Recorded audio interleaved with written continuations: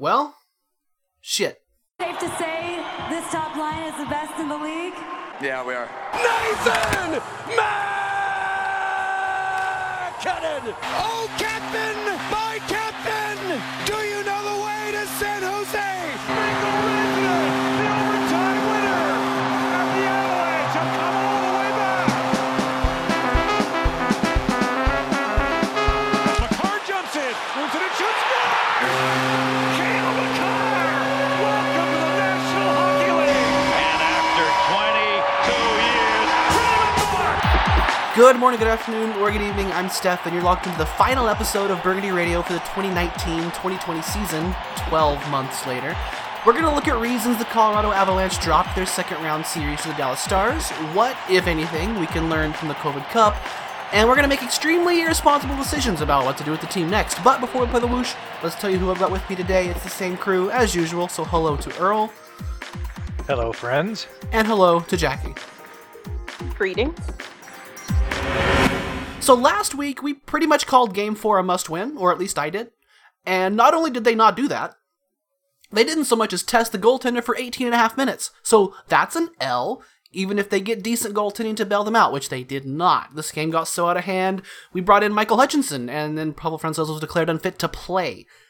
The Avs said, son of a bitch, we could probably win a game in this series if we could get goaltending north of 900, and weirdly enough, Michael Hutchinson pulled it off not once but twice, as Colorado crushed Game 5 from the outset, and then put on a pretty smooth dominance from start to finish in Game 6, so that's now 3 times in the last 3 seasons the Colorado Avalanche have fought off elimination in front of their third goaltender, which they had recently traded for from a team based in Ontario, successfully.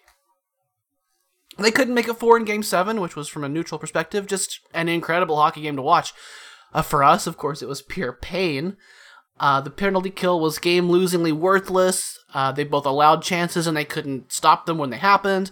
And then finally, some guy you've never heard of polished off the hat trick in overtime to send Colorado back home from the bubble. So I want to start with our shouts out to Michael Hutchinson, who outperformed all our expectations, and maybe less so in Game 7, but turned out to be the Avs' most successful goalie in Round 2. Very strange. Yeah, he was a lot better than what I think we all would have expected after watching his performance versus Detroit in the regular season. I mean, he turned out okay by the end of that game, but it was really shaky in the beginning. So, throwing him into a situation like this, it didn't look good. So, 2 wins out of your number 3 goalie, that's a plus. It seems to happen, though, where you throw someone in and they can have short-term success. It's always the miracle backup goalie or the kid. We saw it with Pickard. We saw it with Hammond. We saw it when they brought in Werner. You could even say Bebo. It's weird that it's not unexpected. I just laugh every time we remember Bebo. I'm sorry. I do something other than laugh. But we won't go there. So in a way, it didn't feel like what Hutchinson was doing was so out of left field. But the thing is, you knew it wasn't going to continue. It just was a matter of how long. Well, I think it actually showed that it wasn't just Hutchinson going in. Like the staff buckled down and made some changes between games 4 and 5. You could see them. You could see the breakout was a big time change. Like the forwards were a lot more gapped down than they had been, and that was helping a lot on the breakout and kind of cutting down on the mistakes right in front of the goalie that Frank kind of benefited from. So I think those changes were something that they probably should have made a little bit earlier in the series, but better late than never. But I think the performance by Hutchinson is a little more reflective on what the team themselves did and what the coaching staff did, more than sort of his prowess.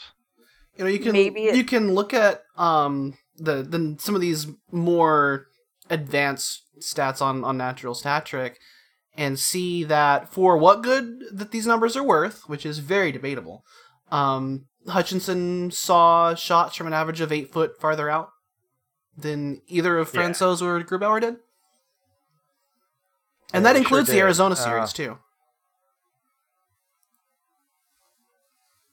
So, no, I agree with you that when they got to Game 5, it was do or die. And at that point, you have to pretty much throw all your tricks at the wall, right? You there's no tomorrow, so you got to do something. And right, and I think they would have made these changes whether it had been Grubauer coming back in or Frank continuing or whatever. I mean, it's just they needed to change some things after what happened in Game 4, and that allowed Hutchinson to, be able to help the team more. But not to take anything away from Hutchinson, though, because he did come in and he did give them a chance, and that is commendable. Yeah. So it is also worth remembering that Game 5, you said they had to pull out all the stops, and the first stop they pulled out was somehow convincing the Dallas Stars to start Ben Bishop, who they lit up, and then lit up again, and then lit up again, and then lit up again.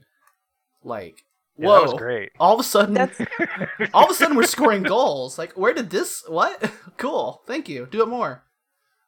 That's definitely what they needed, was to get a lead, something like that. It took the pressure off. I was more impressed with Game 6. That was more of a sustainable type of way to win. But they were greatly helped out that Dallas only was given one power play in that game. Yeah, which I'm sure we'll get into. That was one of the awkward ones from this series, because we've seen a lot of the even out calls like you see in every NHL hockey game, but this one didn't have that. Like, you can't really argue that Dallas got called for non-penalties, and you can't really argue that a whole lot got let go. Like, maybe a thing here or there, but like that was a reasonably, like, by-the-book officiating job. And you saw what happened, is Dallas struggles and to actually get anything going because they can't, pull you into some nonsense like they did in Game 4. It is funny, once Dallas started to get worried, they dropped that. They dropped the tough guy stuff. So it's funny that they. And I think that would have happened anyway as you get on in a series. Yeah, it's normal. Yeah, but it's funny the because Corey Perry drawing 4 calls kind of thing that didn't happen again. I think that caused the officials to say, "Wait a minute, Corey Perry 4? Oh no, did we get owned? We got owned, didn't we?" Boy, yep. But it's weird to see Dallas go away from doing that because it's so effective against this team. Right, which is funny, is the second they felt threatened in their position, they didn't go back to that. It was the last 3 games of this series were very tame from that perspective. So I'll agree with that. When we get to Game 7, though, it's really just like Game 7 was a snapshot of the whole series, frankly. Neither team could make a save. Colorado couldn't do a goddamn thing on the penalty kill. And eventually it just comes down to a defensive breakdown with your third goalie behind it who's not going to bail it out. Yeah. That's the part that kills me, is that they had the lead with 3.5 minutes to go. Like, after everything that we're going to talk about, after that you were on your third goalie, after that you couldn't kill a penalty, everything, you had the lead with 3.5 minutes to go. Like, at that point, you have to win the game. It's just, and it is such a micro way to look at this series. And we're going to talk about a ton of big picture things, but that's the thing that gnaws at you. Watching Graves kick that puck off of Kadri's stick, that just keeps playing in my mind again and again. You take the lead at the end of the game, and the first thing that you do is say, let's try to go against a 4-on-2. That yeah, and really? They had the lead for most of that game. They went in the third period with the lead. It's just, that's the frustrating part, is that they had it, and they're the ones that threw it away. And they didn't even score first. They got scored on first and still came back and had the lead most of the way. Yeah. And apart from Dallas on the only penalty blew one kill, lead. apart from on the penalty kill, the defense looked pretty good. Hutchinson looked back to his, very springy pads shakiness. We saw him losing multiple rebounds in just the first period and kind of said, uh-oh. Which didn't end up playing a role on the overtime goal, but it sure did on the tying goal. Yeah. So once again, it's not one thing doesn't go wrong. It's multiple things.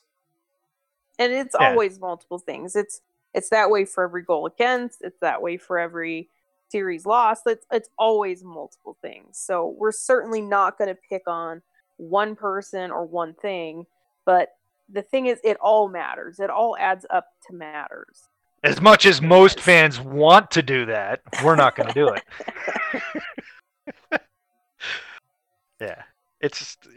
And I think that's one of the toughest things I'm having to deal with trying to, write a post-mortem or something like that. Is there were a lot of things that went wrong early that didn't go wrong late, and vice versa. So the series evolved a lot from game 1 to 7, and it's just there's not a lot of really concrete things other than the penalty kill that you can point to and say, this is bad and this is a major factor in losing. I just want to pump our tires for a minute because this was, I think the prediction that Jackie came in with was that it's going to start off rough and Colorado are going to have to fight through some adversity and then they'll be able to do it later on. And damn it, they almost did. Mm-hmm. So, did we ever... They had I'll let you sit on that for a minute if you want to. You deserve it. Well, thank you. I come back to one thing I said is they never felt like they were in control. And the only time I felt like they finally got it was game 6. But it was too little too late at that point. So, I mean, I think fans were a little bit too much on easy street there after the Arizona series. And you how just could you knew. not be?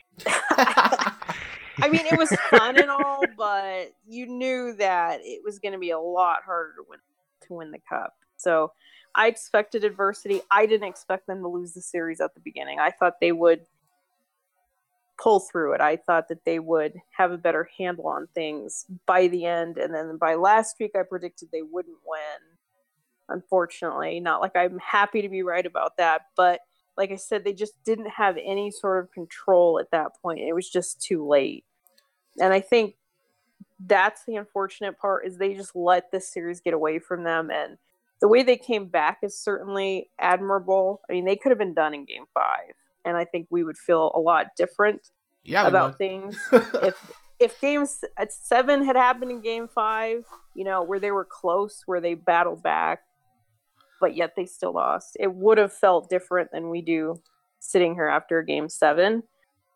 So I think you can take that away from them, but from how they looked going into this, with how they looked really good in the round robin, and then the Arizona thing, I mean, we knew that wasn't complete reality, but we thought that this team was maybe a little bit more than what they really are.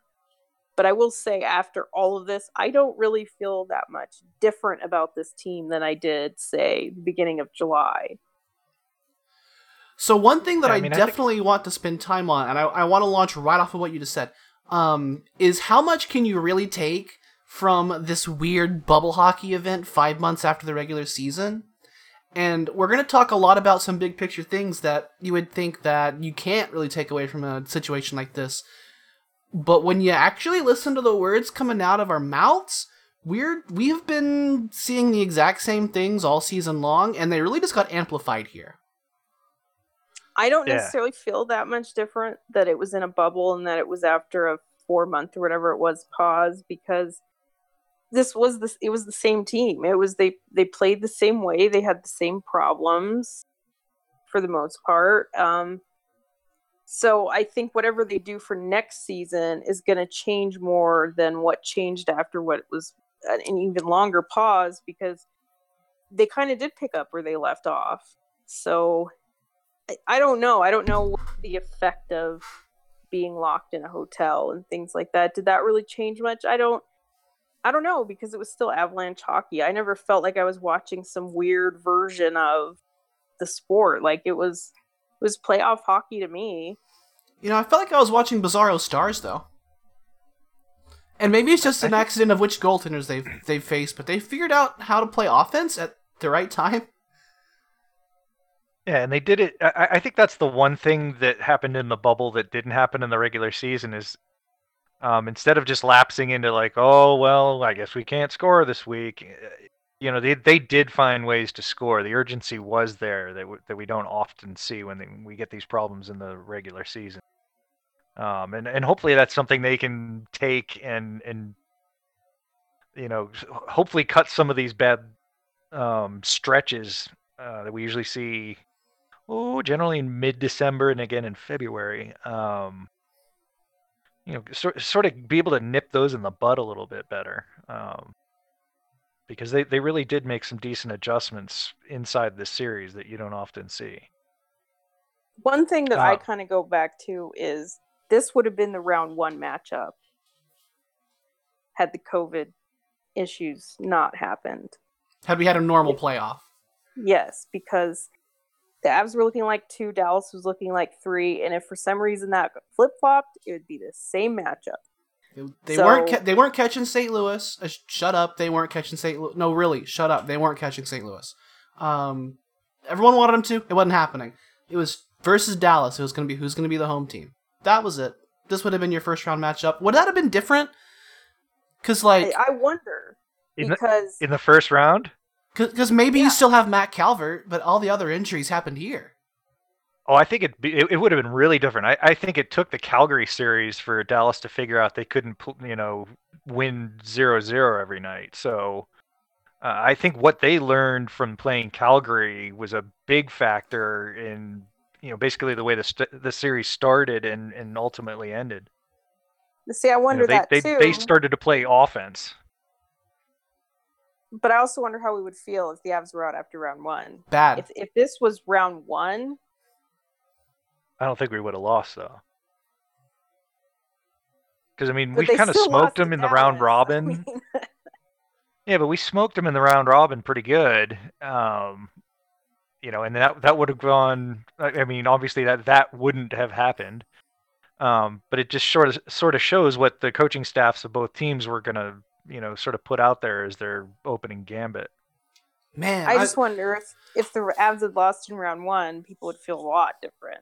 They really would. It's true. But I keep seeing flashbacks of that round robin, the game against Vegas with the Robin Lehner's posts making like 4 saves, and seeing round 1 Chicago, round 2 Vancouver, and just going, man, hockey's cruel. I think the biggest thing I'm going to take away from the bubble is sort of the effect that crowds have and actual home ice has. I saw a tweet today that home teams basically had very little advantage as far as shot metrics and scoring and whatnot throughout the bubble so far, and that's generally not what you see. Obviously good teams are going to have more home games, but I think it showed that there is a big advantage, with the Avs playing in the Pepsi Center and what they get from their crowd and being in their own locker room or whatever. It's not something you could easily quantify before because we couldn't A/B it. So now we have the B, and you can kind of see like, okay, this is what home ice really does for. I think it does have something to do with momentum, especially if you're down in a series. Knowing that you're going to come home and you're going to be able to have that advantage with you as you try to either even up the series or get back into it. But one thing that we said was there weren't game 7s. Here we go into the second round. There are 3 game 7s. Yep. The hockey god said, but you got to be careful what you ask for. So this round, teams were able to maybe fight back or whatever you want to say, more. You could than also they say did a little early more on. even matchups. That too. Yeah. Because round one did have a and- couple of stinkers like ours. But round one always has, at least one series, maybe two, that's like, not even close. So it's not that weird. Maybe the gap of how not close it is bigger, but that's about it. And one other Yeah. thing is that a lot of people said, well, they didn't progress. They were out game 7, second round. It's the same thing that happened last year. And there are going to be a lot of same things that they need to address. But for me, the regular season matters. I mean, they were a much better team. They were a no doubt divisional playoff team. There was no doubt this team is going to make the playoffs. That's new territory for them after they had to claw for the wild card 2 years in a row. And Yeah, how they they weren't a played bubble team. and how they played in the beginning with the round robin in Arizona. I think that's definitely progress there, but you also have to figure out how to take the next step after that. So I do feel like they took a step in a way that maybe people are forgetting a little bit because that was ancient history and we're only thinking about what happened in the bubble. But to me, that stuff matters. That when you're a better regular season team like that, you just got to keep being that kind of regular season team. It also matters that there are 31, soon 32 NHL hockey teams, and 4 of them make the conference final. So, between trying to say, are we a top 4 team in the league or not, like even beyond that, you've got to talk about how much luck is there in a 7-game series. You got to talk about, just being the best team doesn't mean you win. It doesn't mean you go above 500 all the time. Right, it's not linear. Like, the Capitals were out in the second round 3 years in a row, and then they won the Cup. Right. So, those things are certainly possible. So, it's not like you go second round, then conference finals, then Cup finals. So, the important thing is to build that foundation where they're always going to be in the conversation. They're always going to be a playoff team. They're not just clawing for the last one. If you're that kind of team where you have one of those divisional slots every year, then you're giving yourself a chance every year. Yeah, you don't want to be the LA Kings saying, well, we've won it from 8th, so any team can win it. Like, yes, technically that's true, but you want to expect to get out around 1. Any team that gets into the second round has a legitimate shot. Yeah, absolutely. And one thing I've noticed over the past 10 years or so is there are a lot of teams that make conference finals and then they decline after and that. then disappear. Yeah. Are we thinking of the Ottawa Senators in this conversation? Or the Devils, the Rangers, Sharks. Sharks made a final though, but yeah, it's sort of weird that like when you take that step to the third round and then lose. I don't know. It's almost a negative effect, and maybe it's sort of the GM saying, we're one player away. We're one player away, one expensive mistake away, maybe several. I don't know. And it'd be interesting if someone really cared enough to take the time to go back and see what happened with those teams, whether they were just sort of last gasping it that spring and went all in or something like that. But well, we know Ottawa's fatal mistake.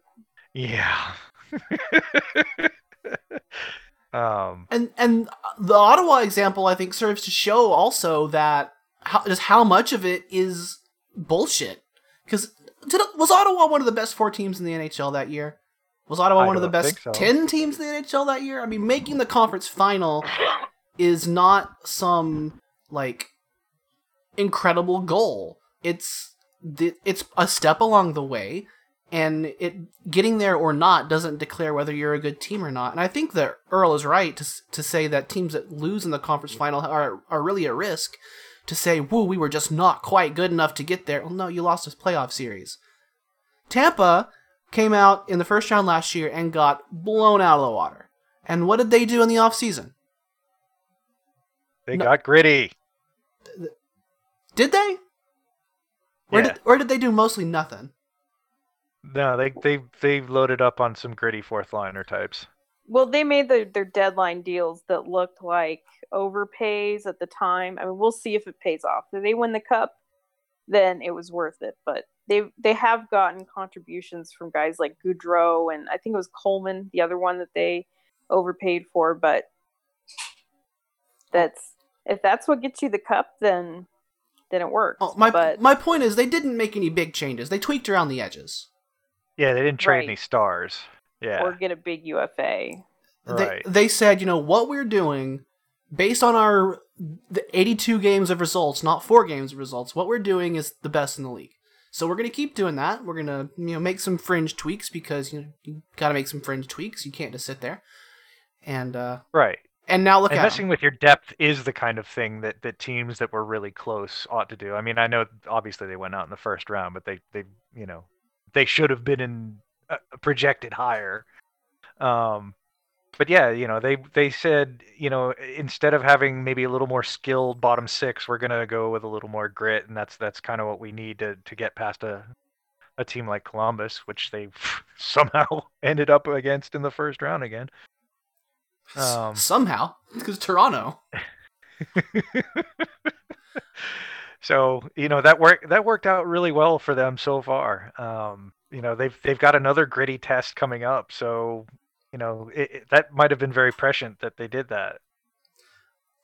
But my point with bringing up Tampa is there's a lot that all teams that believe that they're doing well can learn. There's a lot to learn from there, which is if you like what you've done through most of the season, the thing to do, because you lost one playoff series, really because you lost one playoff game when it comes down to a game 7, is to have a little bit of patience and calmness and rationality, which is why we don't, on the day of the game, which is why you don't try to figure out what you're going to do next. You give it some time to breathe. So Colorado lost Philip Grubauer in game 1. Not good. Not great, not good. He was bad and then he got hurt. So was he already hurting earlier in the game? Maybe. And then Don't know. Pablo Francouz came in and he was reasonably putrid. He had one game where he was an 890 something, and that was his best save percentage. And Colorado won that game. And then it turns out, he was hurt too. So in comes Michael Hutchinson and gives us 2 900s. Colorado win both those games, and that's the way the series goes.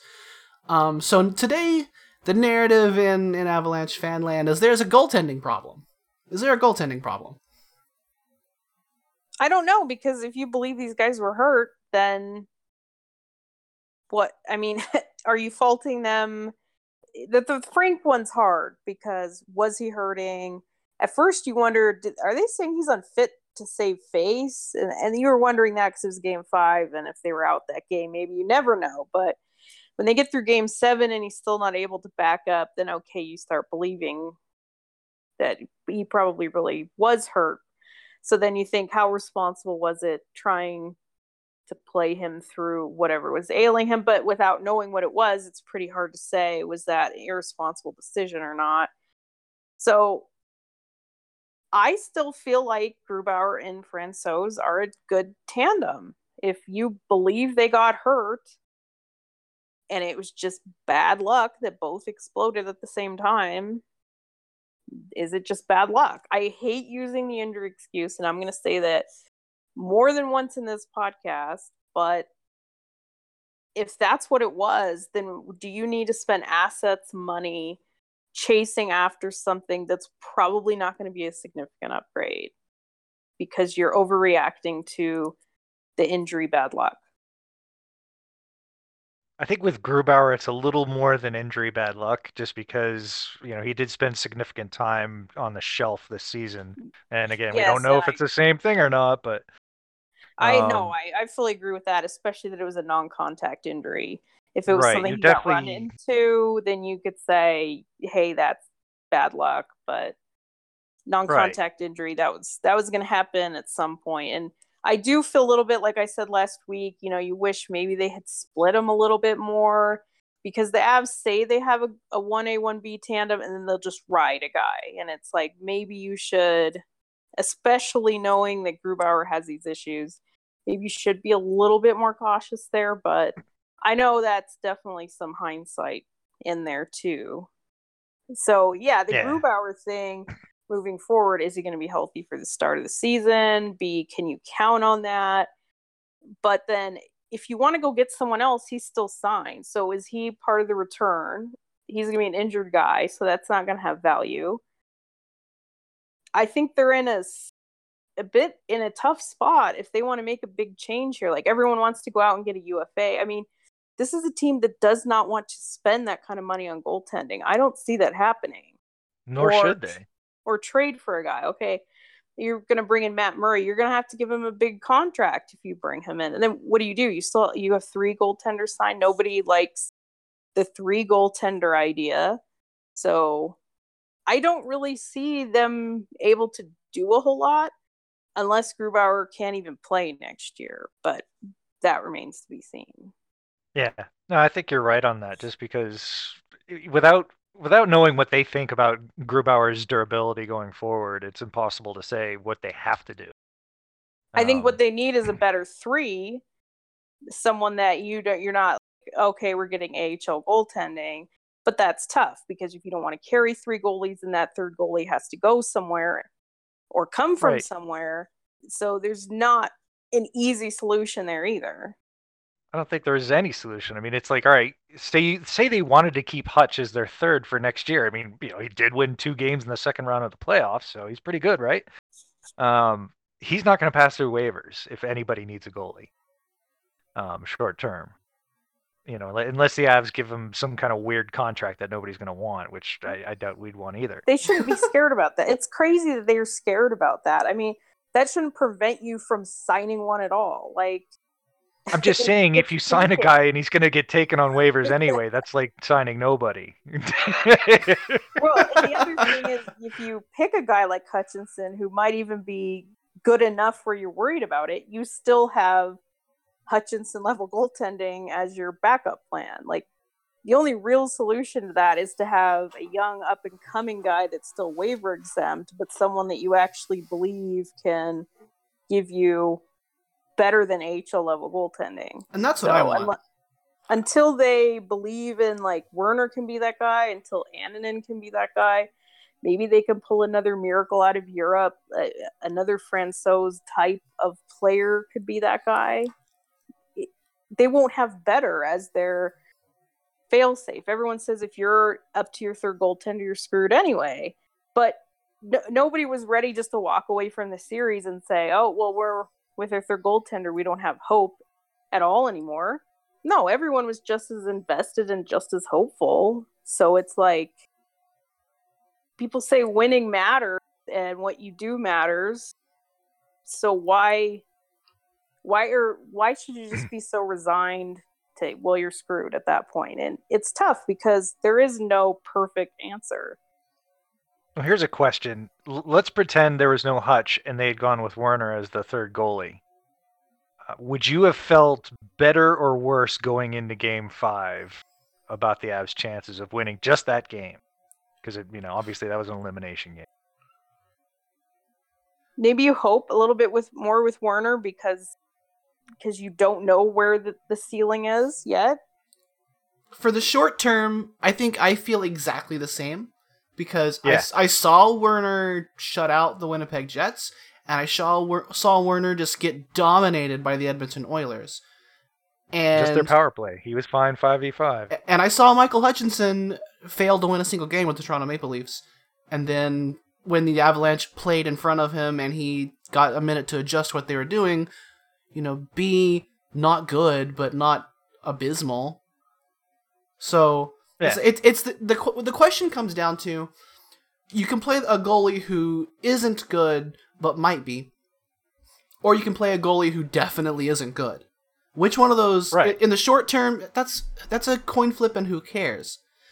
To me, this is a longer term philosophical question. I would feel no different about Hutchinson or Werner going into that Game 5.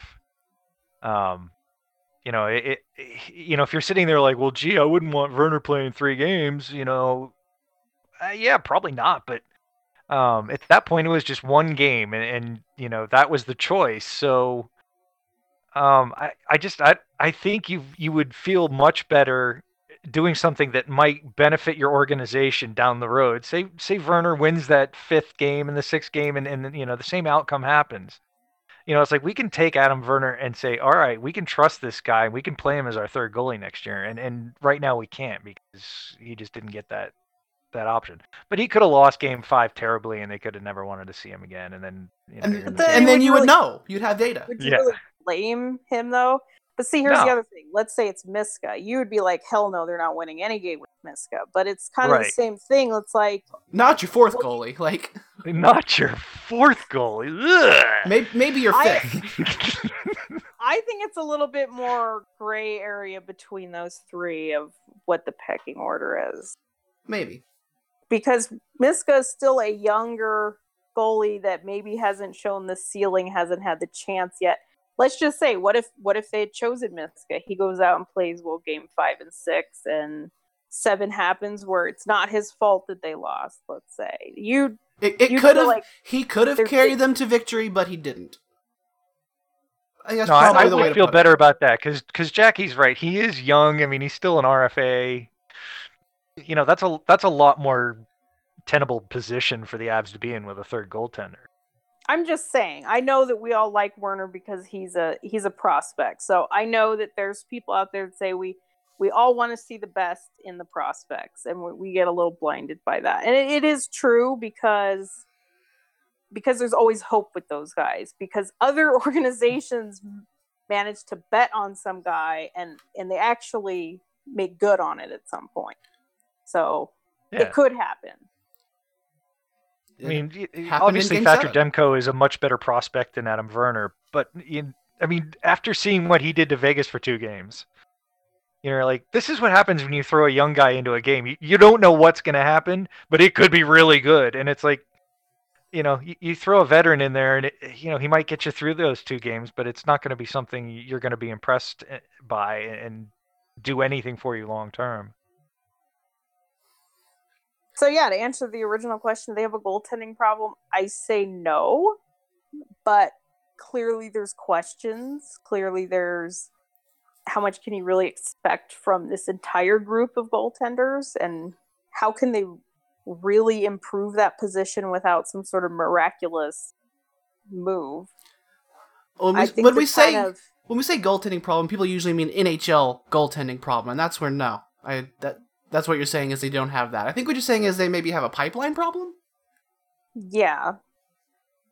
Yeah. Well, I mean, I think there's definitely a question about what do you do with Philip Grubauer going forward, just because his contract's up next summer. I don't think they want to sign him long term. And that's not a now problem, obviously, but it's just, now you're a little less sure about what they might do with him. And I know the thinking is that he would probably want more money than we'd want to pay, and he probably isn't worth it. So maybe he was never going to be re-signed. I don't know, but there's definitely more doubt around him than there was. It's the same situation though. With if you let Grubauer walk and you got Francouz to be the next starter, then we're still saying, we don't really know whether he's a starter or not because he was injured for this series. I don't think they do. You definitely need another 1A, 1B if you're going to move forward with Frank. I know he is not a number 1 bona fide starter, but I think he's getting a lot rougher ride than he deserves. I think assuming he was really injured, which, like I said, I question a little bit, but I think the further out we get, it seemed like he was. And I think the only reason why they lost this series is because of Francouz. I think it's a little ridiculous. And he's getting caved in, and he did win them a game. He was in the Magic bullshit game. If you want to believe that wasn't really his fault. Oh, so here's, and then in game 4, he gave them a chance to win, even though he wasn't great in that game. It was they were 1 goal away and had a power play, so he gave them a chance to win at that point. I don't think it was he lost them the series in those games. So here's where I'm going to get really, really, really irresponsible. So game 2 fell apart at the 5-on-3 for Dallas, right? Yeah. So what happened right before that 5-on-3? A penalty that should have been called and wasn't. And that penalty was Corey Perry slashing the shit out of Pavel Francouz. Yeah. And for the rest of the series, we see a couple of close-ups of Frank's hand where he's flexing those fingers going, God damn it. Yeah. It's certainly possible, yeah. So And I think he also had the flu because he definitely had underneath his nose was all red and stuff like that in that final game. But so if that point is, we then immediately give up a 5-on-3 goal because you're not stopping that shot. You got to stop the pass. And then we get scrambly and can't hang on to rebounds and giving up another power play goal. And then there's the Radulov shoulder goal. No one gives a shit. And then he can't hang on to his post and falls over randomly to give up a goal. And then there's Which maybe was never a goal. right, which maybe was never a goal. I mean, there's everything falls apart starting at the back end and then outward. From the point where Frank gets slashed in the mid. So, Corey Perry lost the Avs that series. He sure did. I think that's definitely one reason. So that's my extremely irresponsible theory. I want to be And very No, clear that there's this stuff is to not back a that up, responsible too. theory. And I'm not There's giving stuff to Frank back a it up, total too, free pass. Like he It's just was all right. great. His glove hand is not that bad. Like he gives up juicy rebounds, but there is stuff with his stuff going with shots going off his glove that he looked like Spencer Martin, you know. So that's just not him. So I don't know how else you explain it. Even if it wasn't Perry slash, there's something else going on that was different. I look at his game 4, and that's where he got pulled. And it was a weird game. He was in for a little over 30 minutes of just 5v5 time and saw 9 shots against. And he gave up 2 goals. That's not great. Yeah, all right. That's not good at all. But he was also in for a little over 9 minutes of PK work that game where he saw 16 shots. And it just, that change in tempo, going from 5v5 where you're not seeing anything to dealing with a PK where the guys in front of you probably aren't that confident, neither are you, and the Stars are shooting everything from real close. I just, I think that's a tough situation for him to be in, especially if whatever else was going on. So Well, that's just a really weird situation to be in, and I think that's, if they pulled him for being bad there, it wasn't just him being bad. They were basically pulling the whole PK there. Well, it was interesting they didn't pull him after the 3rd goal, and then that's when he had, I think that was in the 1st period. He didn't give up a goal at all in the 2nd period. Then the 3rd period was the 4 and 5 goal, which what was 4 on the penalty kill. 5 was the Makar one where he just threw it through Frank's legs. I mean, that one is not Frank's fault. The handoff No, was it sure clean. wasn't. It was there was no one in the zone when he went back to get the puck. The handoff was clean. He was skating back to get in the crease. I don't see how that goal is his fault at all. No. Then they pulled him at that point. So it makes sense at that point, that you have to change something. I don't think it was a pull where it was like, all right, we're done with Frank. Because if you were going to say that, you would have done that after the first 3 goals in the 1st period. So I know Right. It comes off like we're defending him. And I think he needs some defending because everyone's about ready to kick him back to the Czech Republic and say never come back. He definitely needs to wear some of it. He was in net. Bad things happened. But bad things happen to all goalies. And Grubauer was not great in game 1 before he got injured. So He gave up I just- 3 on 7. yeah. So I don't think you could just pin it on Frank, especially in the regular season matters to me. He was good. He was exceptional. He was one of the better goalies in the league. I don't think that's all just means nothing. Yeah, I mean, when you look at what he did after Gruby got injured in the Stadium Series debacle, I mean, he was fantastic down the stretch. He was. So, you can't throw all that away just because 2 or 3 games in a series like this. Where he maybe had a busted up glove hand. And we don't, and maybe it may come out in before this show drops that, he had a pulled muscle in his foot or something. I don't know. Oh yeah, I'm sure they're doing exit interviews right now. Well, I'm on altitude tomorrow. I'm sure. I don't know what we're gonna hear because they like telling us nothing. Yeah, I don't think they're planning on talking to anybody for a couple months, but hopefully somebody gets some information somehow. Yep. Yeah. Hopefully the information has a way of dripping from wherever it's being held. So hopefully we'll find out something. The Czechs like to talk about their guys. That's very true. The dudes like to go back to Europe and talk to the media. Yep. So I'm going to throw on my lawyer hat and not ask any questions that I'm not pretty sure I know the answer to. If you don't think goaltending was the main thing that lost us the series, what do you think is? Special teams was enormous detriment. Can we get more specific than special teams? I think both power play and penalty kill. Both of them were terrible and lost them this series.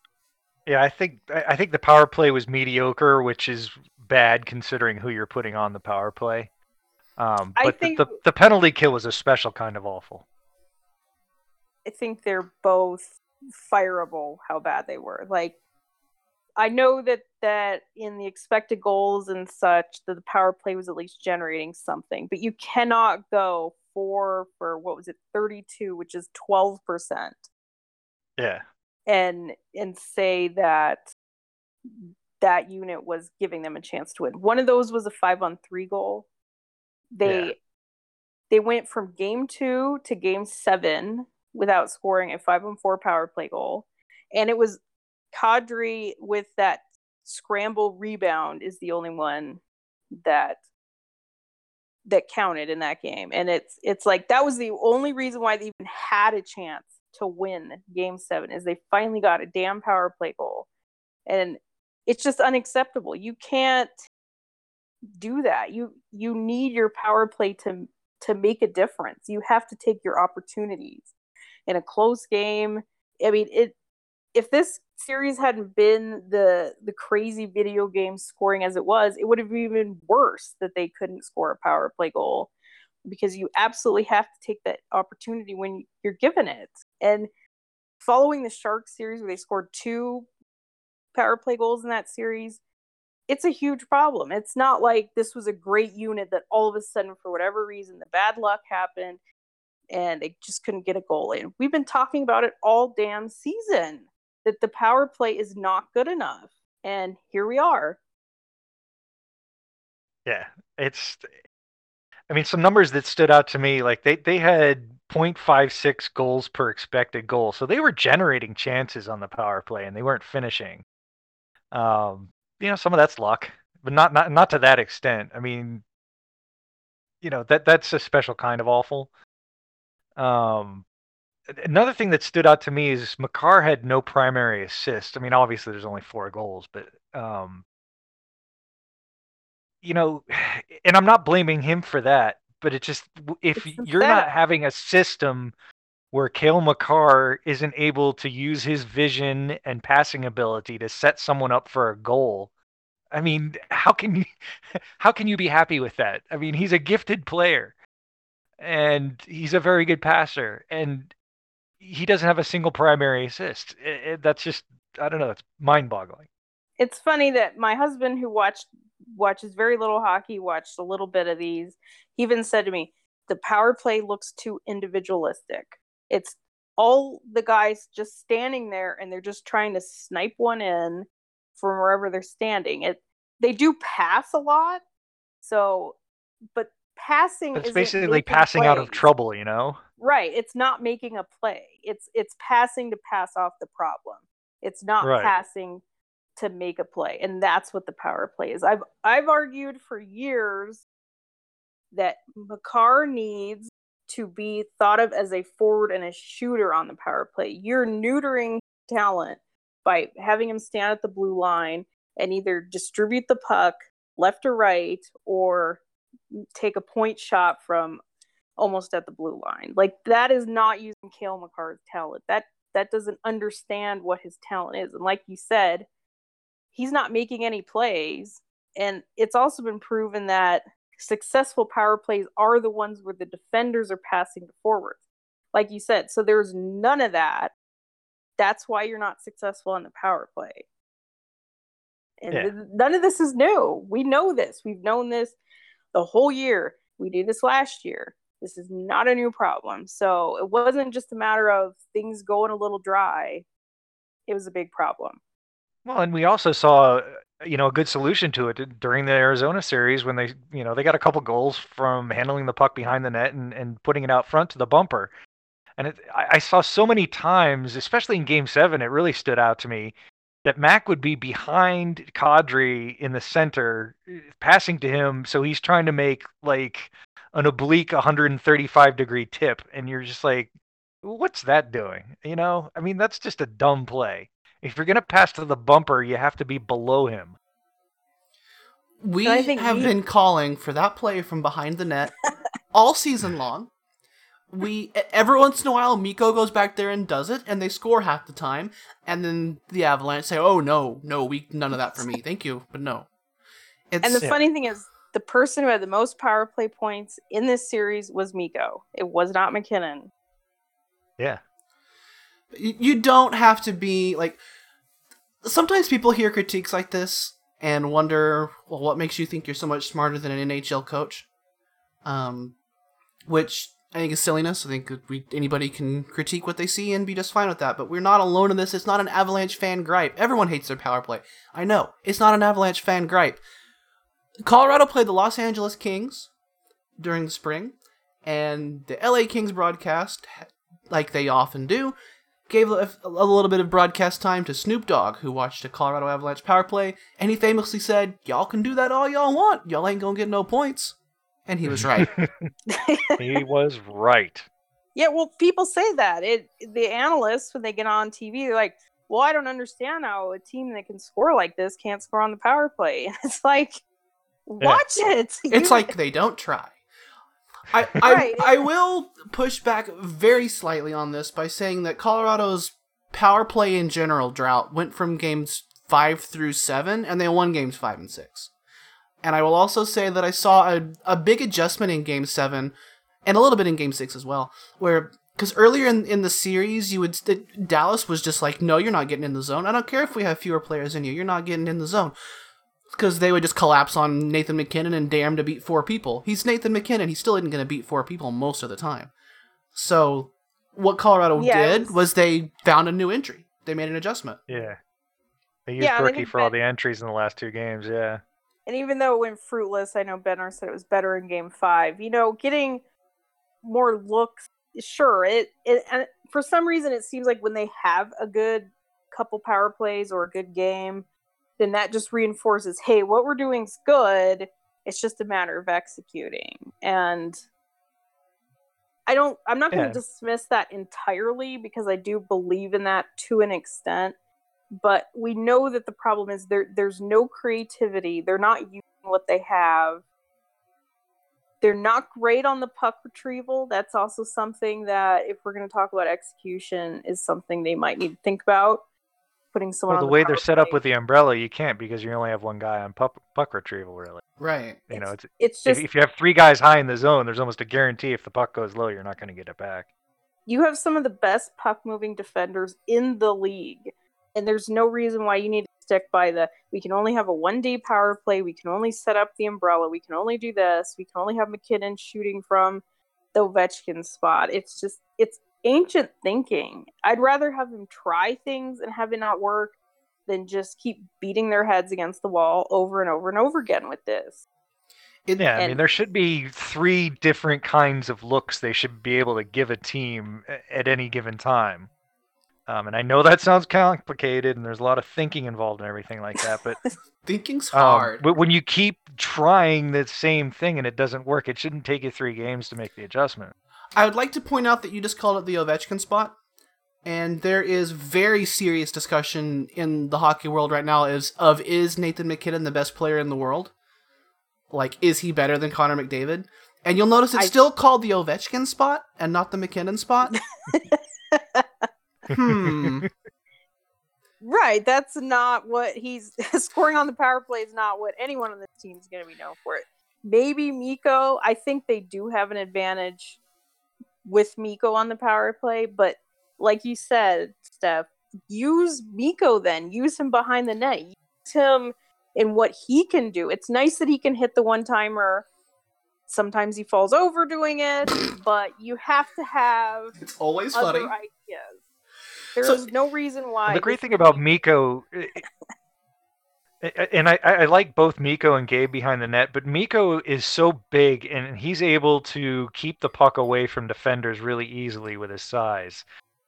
And I think when you're setting up a static offense like that and you're not using speed, sort of the reach that he has is a big advantage, especially back there. So I don't know. I mean, they need to find fresh eyes on this problem, obviously. I agree, because it's just so goddamn baffling. If you're willing and able to change your zone entry in the very end of the second round of the playoffs and see success that way, how are you not willing and able to change what you do in the zone? Yeah. It doesn't make sense to me. You're paying these guys millions of dollars. You can learn multiple power play looks. That's literally their job. That's all they do. Right. Yeah. And it's even worse in a series because you know that in the regular season, an opponent isn't going to change their penalty kill for one game. In a series, they absolutely will. And we saw that with the Dallas Stars. That's how they shut down the Avalanche zone entries. They said, okay, we're going to take away Nathan McKinnon and nothing else. If you get in the zone, we'll go back to normal. But before that, Nathan McKinnon's the guy. And once Colorado figured out how to beat that, they actually got some power play looks and finally got him a dirty one in Game 7. Yeah. Ugh. And I think that's a good way to go because, first of all, like Berkey can pass it to Nate on the wall going in this way, or Berkey can enter the zone, and then Mac's not covered usually because you're usually not going to cover the weak side guy.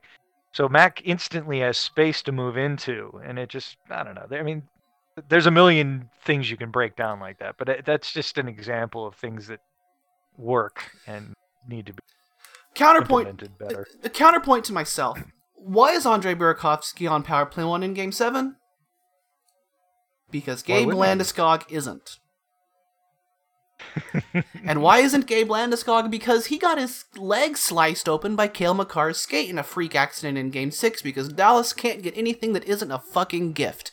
So, were they actually willing and were they actually willing and able to change in the neutral zone, or were they forced into it? That's a good question. No, because they were going away from Mac doing the entries by Game 6 anyway, and it just happened to fall to him. Not only did Makar, basically lose Game 4 by passing the puck off of Frank's skate. Hard disagree. You lose that game when you don't get a shot for 18 and a half minutes. No primary assists. He cuts Landy's leg off. I mean, is this guy for real? I mean, should we trust this guy on the ice with us or what? Game 6 would tell you this guy's a star. So if anyone was worried, maybe he didn't look like he was at full throttle at some point. He does still have games where he takes over. He's the best player on the ice, and he can make that kind of difference, and that's really exciting. Yeah, I think both he and Mac were just, they looked like they were real tired. We might find out that Mac had something up with one of his legs as we go on, because he didn't have 100% jets, I don't think, the last couple of games, and that might just be he was tired, but it might be an injury. Who knows? Those two played a lot. They did. You look at the numbers as far as ice time for the entire series, and you're like, let's see. Now, that is what percentage? Wow, they played almost half the series.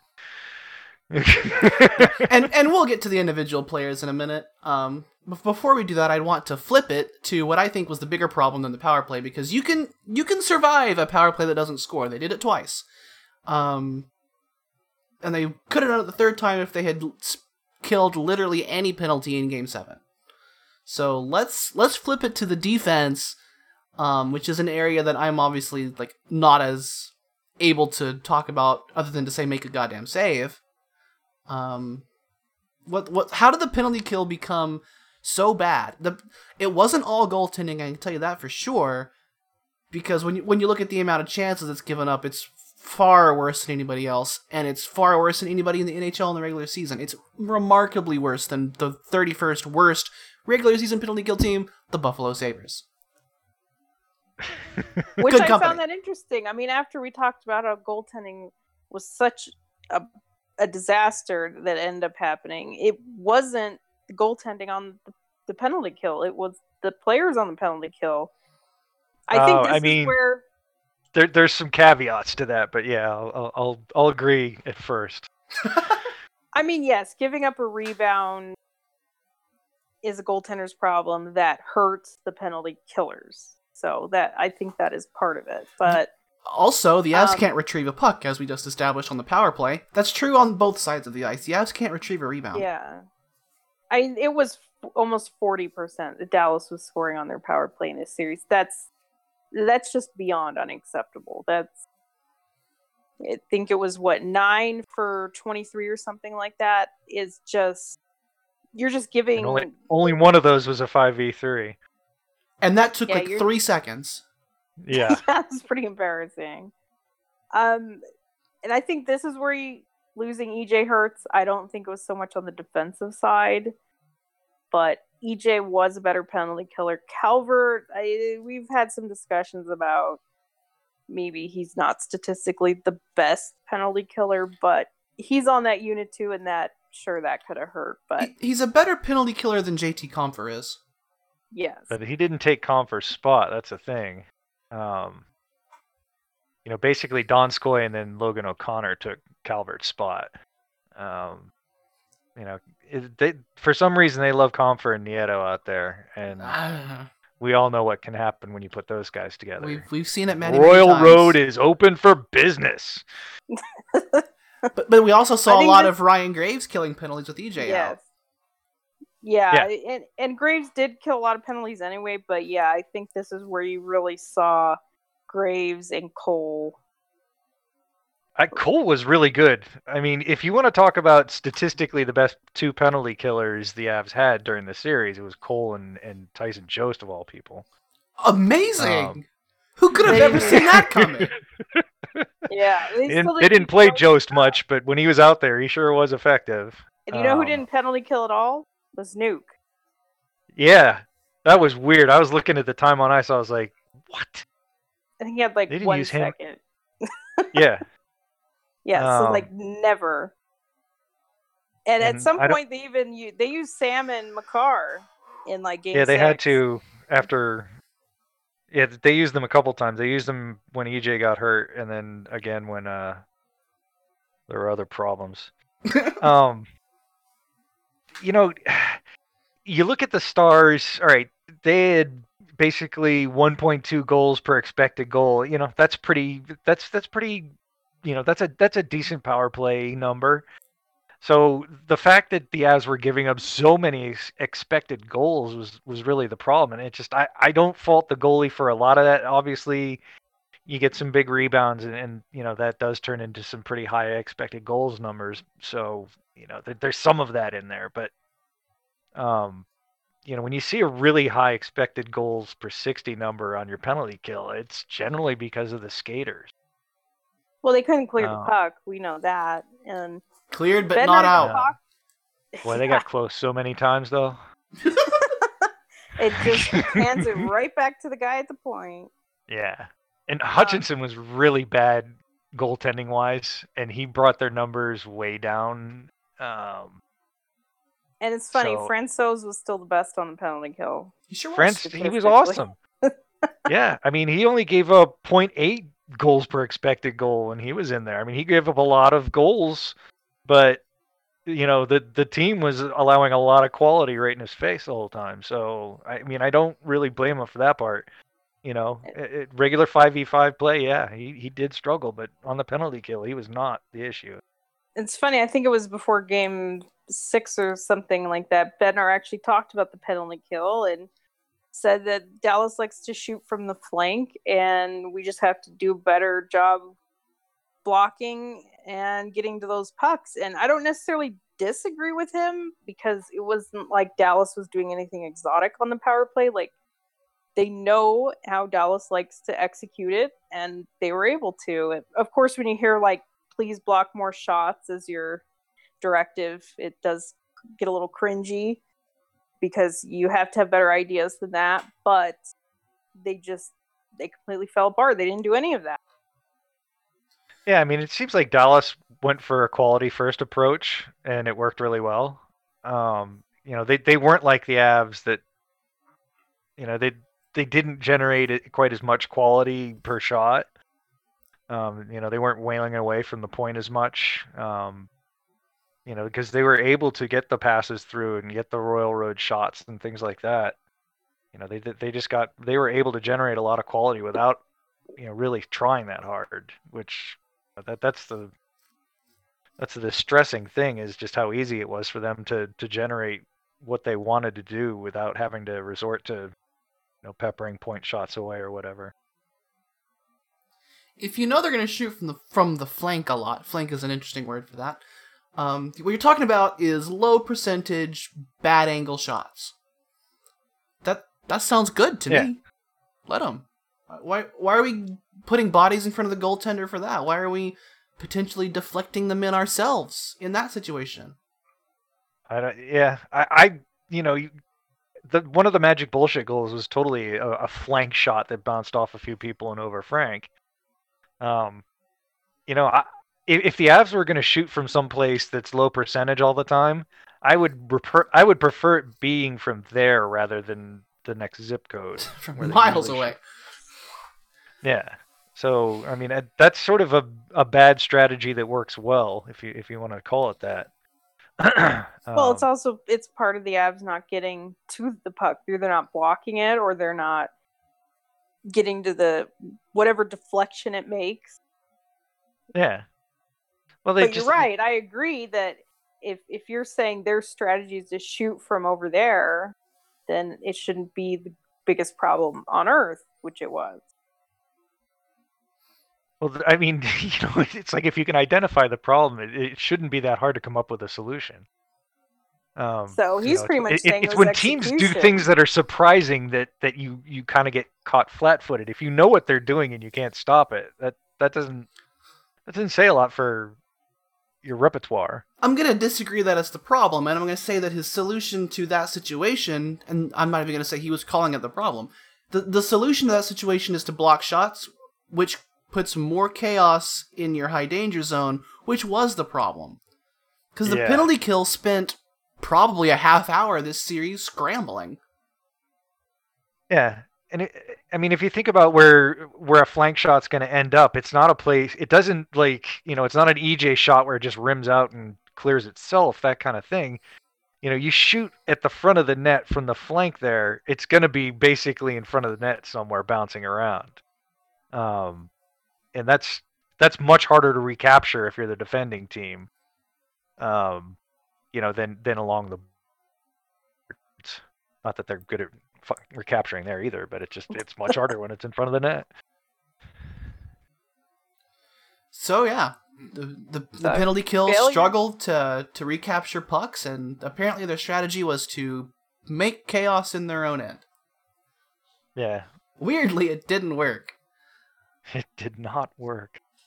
And then occasionally you have some moments like in Game 7 where you have two stars get behind all the Avalanche defenders and they have all the space in the world to make whatever tip they want, and they don't even make that good of a tip and it still gets through. I'm pretty sure that the second power play goal Dallas got in Game 7 gets stopped by either of the other Avs goaltenders. The point being the chance shouldn't have existed anyway, because there's two Avs defenders just doing nothing. Yeah, I know. It's like Graves is standing in front of both those guys. I mean, that's sort of the no man's land. Like, all right, you're too far away to block, and you're not behind them, so you can't defend. And then, I don't know, I can't even remember who the other defender was, but they were off sort of at the side of the goal, not, nowhere near. I think it was Zadorov. Yeah. And he Yeah, was but a I big know- problem on the PK. Boy, when he was on the ice, the shots just flew at the net. About 160 Corsi per hour at the net, and That's a lot. yeah, and I was doing with or without yous, just sort of seeing, trying to figure out like who had good influence and who had bad. Like EJ seems to be a good influence. Cole was a good influence. Zadorov was a bad influence, and I can't tell whether Graves made Zadorov worse or Zadorov made Graves worse. I think because Graves is generally okay. It's probably more like Z was the bad factor there, but it might have just been those two guys just don't work well together. But when they were on the ice together, it was big trouble. I could easily see them not working well together. That sounds like Right. I have no other option kind of match to put together. Right. Yeah, I mean, it was even worse than like Connaughton and somebody. So you're just like, all right, what's happening? So do we have more to say on the penalty kill, or do we want to go ahead and bury this Well, one? I mean, they need to fix it. Obviously, both special teams need a lot of work. There you go. That's what I'm forgetting. How do you fix it? Yeah. They obviously I mean, have to address it. Like this is not can a these panic button coaches thing. fix these special teams? I don't know. I think we would like to at least see a better power play coach. I don't think Pratt runs his defense poor in general. So I don't know if he needs to be fired for the penalty kill in particular, but they need at least one new assistant head coach. They need Yeah. new ideas. They need a fresh approach. This is not a panic button sort of reactionary thing. It was mediocre to poor through the regular season anyway. Like we knew that this was going to be something that would be their Achilles heel, and it was. So you have to address it. It's not going to get better just with hopes and prayers. And keep an eye on Andy D, friend of the show, who's doing a lot of post-mortem work of her own, and it is part of that is showing that the penalty kill was embarrassingly horrifying in this series, but it was bad all regular season too, and was inflated by goaltending. Like it's percentage-wise, it was like top 10, because the goaltending was outstanding on the penalty kill, especially Frank. Yeah. But when it comes to actual chances being given up, it's not great. Yeah, it's not even good. No, I mean they, after Gruby got hurt in the Stadium Series game, Frank only let in 2 power play goals the rest of the season, and they were both to San Jose in the same game. And again, that was when Jost actually started playing a lot of PK minutes. And again, we like that. I don't know why the staff doesn't, but numbers don't lie, coach. I think they need to really, take a look at who they're using and why, and why isn't it working consistently? And when you do have a guy like Jost that seems like in admittedly smaller sample sizes, gets the job done, maybe you start using him more. I know they love to get locked into saying, all right, these are our 4 main guys, and we'll use a couple others maybe, but it just doesn't seem like the personnel is helping. So how many problems have we identified at this point? The Royal Road is wide open most of the time. Around the net, they're not good at retrieving the puck. They're trying to block. They're scrambly. They're trying to block shots that aren't dangerous, which make them dangerous. I mean, the only thing that we haven't touched on is how easily they give up the blue line, which, off the top of my head, I don't think I could answer that for you. They're okay at denying zone entries, and that's one thing obviously Zadorov brings. He's not good once the opponent power play sets up, but he is good at denying zone entries. I don't know if that's something that they should do more of. Whether they have a pretty good forecheck a little higher in the neutral zone, so maybe that they sort of do that and then ease off. And I don't know. They weren't really a shorthanded threat, which I could see if someone says that's pretty luck based. I could buy into that. Yeah, they only Still, they only weren't a shorthanded threat because of who was getting the chances. Like, they had chances. Yeah. It's just that it's Nieto and Belmar. I think And they just for the should record, no use- team scored a shorthanded goal in the second round. Which is funny because a lot That's a of them little happened in the weird. first round. Yeah. And Dallas gave up a lot of them. I'm not saying that you should set up your penalty kill for shorthanded goals, but I think they could go a long way if they used a little bit more skill on the penalty kill. Well, I think Logan O'Connor is a guy that, you know, I think we agreed last week that made a pretty good showing in his debut and whatnot. And, you know, some bad things did happen when he was on the ice. I would assume since he's the rookie that he's probably not a major influencer out there. But his speed is something, you know, that is a threat that you know, could turn into more goals down the road, or, you know, at least more clears. So using guys like that with more speed rather than guys that are a little slower. That could help too, yeah. So there's some personnel stuff going on with the Royal Road. There's some systemic stuff going on with how dangerous non-dangerous pucks become. There's probably a combination of the two when it comes to retrieval. And then there's, well, you're on Michael Hutchinson, who's not very good, who's not going to bail you out. So that's what happened. And EJ, I mean, basically, I think if EJ was there the whole series, that the probably penalty would have kill been would have been a 40%. lot. Yeah. Yeah, it would have been quite a bit different. Better. As much as we harp on EJ for missing a coverage here and swimming out of place there and those things, he does retrieve a puck. Yeah. But when it comes to fixing it, like, you're looking at fixing it from multiple different angles. Yeah. And that's the one thing that worries me about saying, like, you know, Pratt does things well. Maybe we should, you know, let him figure it out. I mean, it's, you know, it's been a systemic problem for a while. I don't know. So I'd be fine with letting him go in some ways, but it's, you know, he does do good work other than that. So it's tough. I mean, with Ray Bennett, it's easy because you're like, all right, you know, his job is the power play, and it's been awful the whole time he's been there. So why? Just get rid of him. Sorry, bud. All right. I think we've reached the point where we start running down every player on the roster in the playoffs and talk a little bit about how they did. I don't want to grade them because grades are, you know, a thing that everyone steals, so we're not going to be the next to do it. I'm going to go down the roster listed, which is in no particular order, which is to say alphabetical. First up, we're going to talk about forwards, beginning with Pierre-Edouard Bellemare. How do we feel like Pevel's performance was?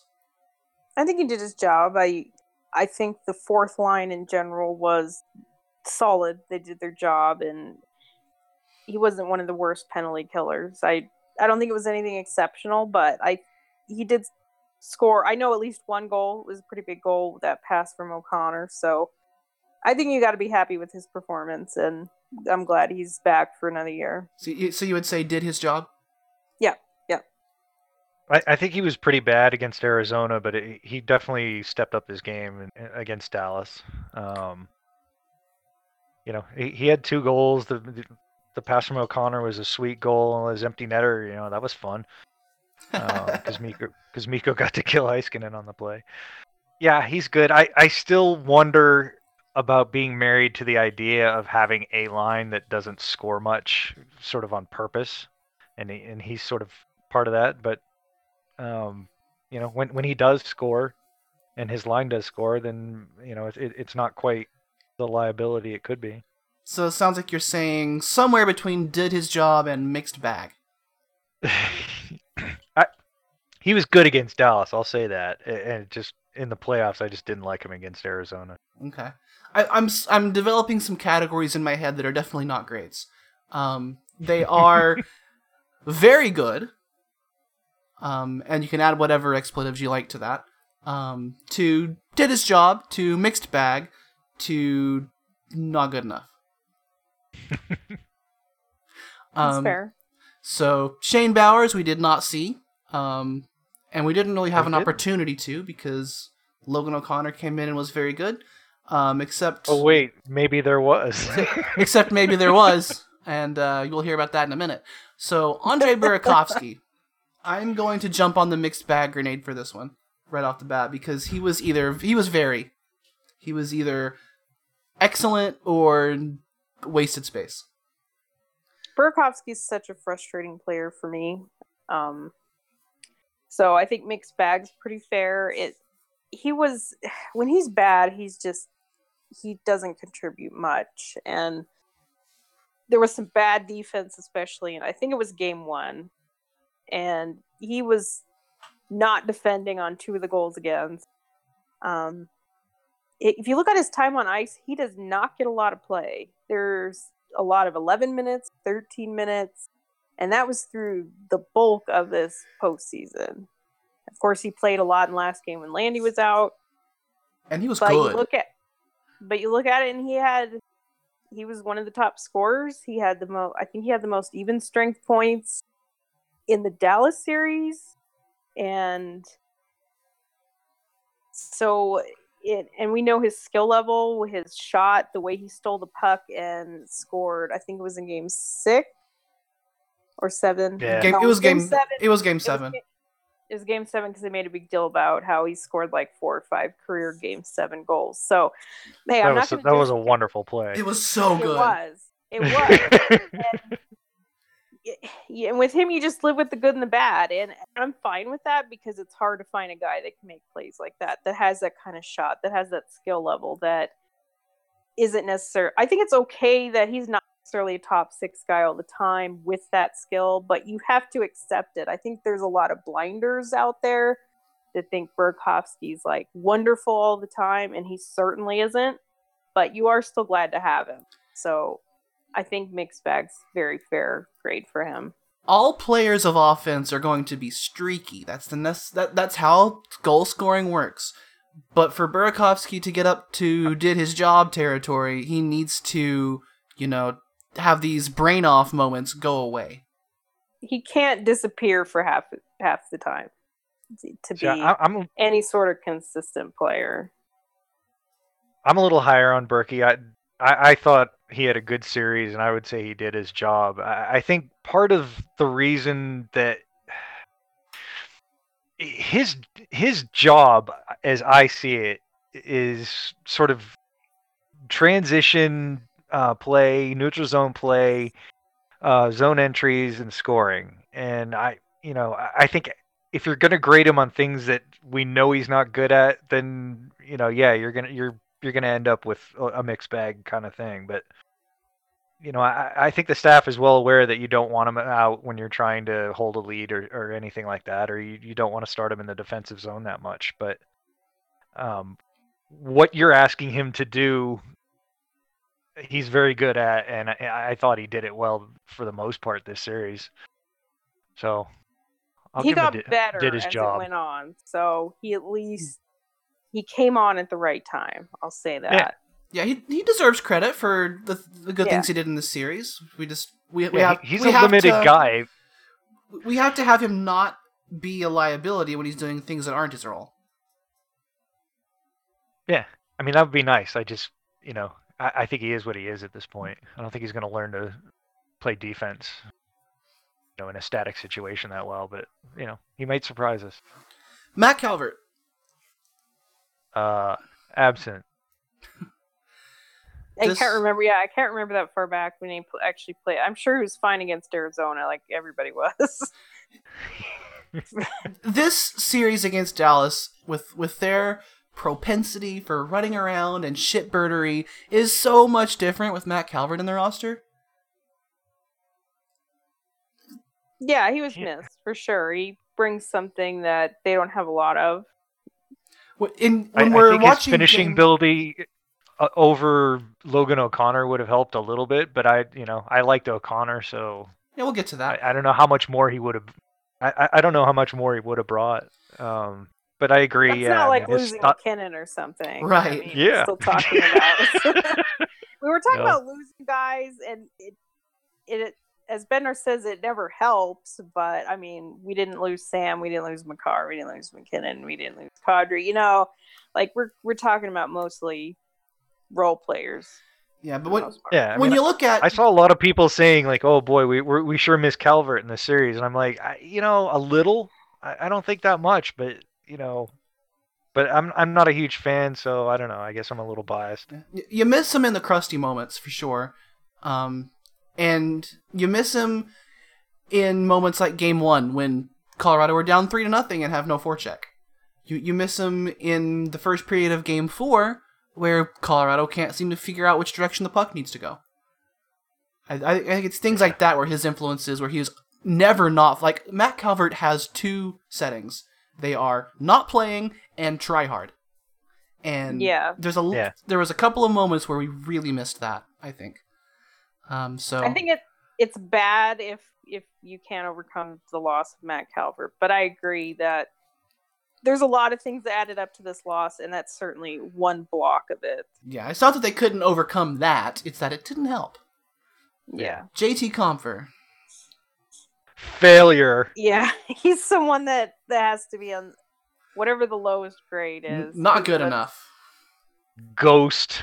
And we know he disappears. So this is also a little bit of the Burakovsky argument, is we know he's so inconsistent. We know that he'll have an amazing game like twice a month, and then the rest of the games he's going to do nothing.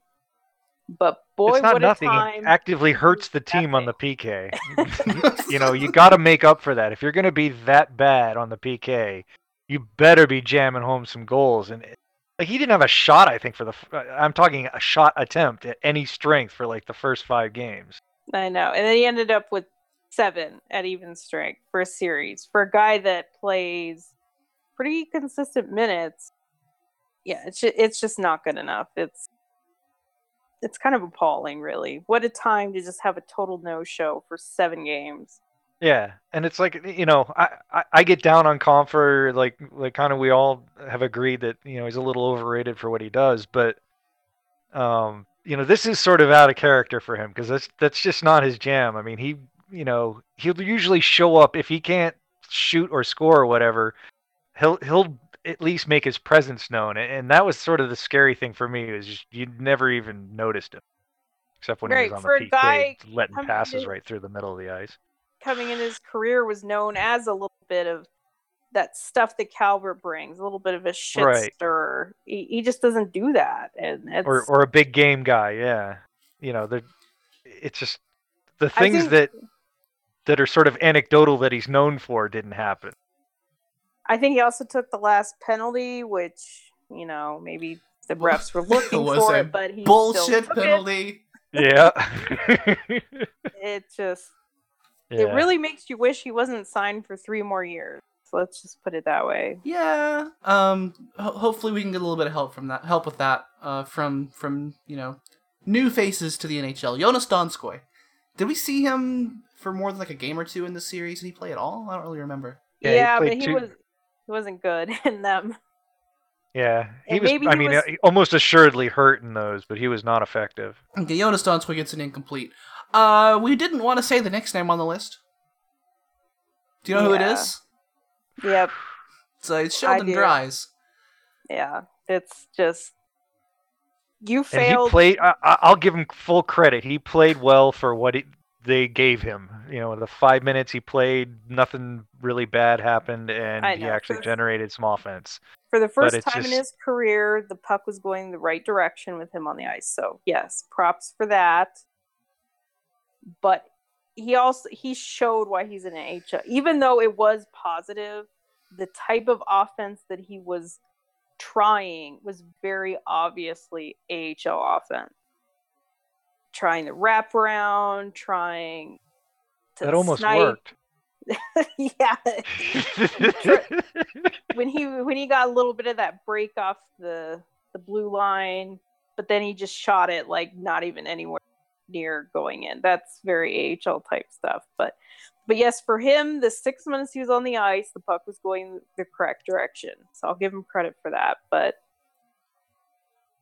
it's unacceptable to have him in a game 7 at all. Like, you have failed when you just have even made that decision. Like, it's so ironic that the player that beat the Avs in Game 7 was also an injury replacement, had 11 career NHL games to that point, played twice in the playoffs, not even since the Calgary series. He didn't even play in the entire series, just like Dries hadn't. But the guy scores a hat trick. He scores the 4-4 game-tying goal. He also scores the goal in overtime. So when you say an injury replacement from the AHL couldn't possibly make a difference, this is where you say that's absolutely bullshit, because it absolutely can. And if it had been, say, Kaut, would he have scored a hat trick? Maybe not, because you're never going to count on that. I mean, you can't count on a hat trick from anybody at any point. But Kaut had a better AHL point per game. He had more points in his NHL stint than, I'm going to try to say his name, Kiviranta did. So who's to say that when you put talent in a position because there's an opportunity, it's going to make a difference? And it was just the most Avs thing to happen in a game where you play Sheldon Dries and you say it doesn't matter who we play. And then you look on the other side of the ice and it absolutely matters who the other team plays. And when you're making decisions like this over and over and over again, you get bit. You get bit in the ass, and this is what happens. You're sitting at home and they're moving on to the Western Conference Finals. Anything from you on that one, Earl? Because I have nothing else to say. Yeah, basically what Jackie just said. You're looking at three guys that haven't played in the series yet and are available. You've got Dries, you've got Tynan, you got Shane Bowers, and you go with Dries, and it's just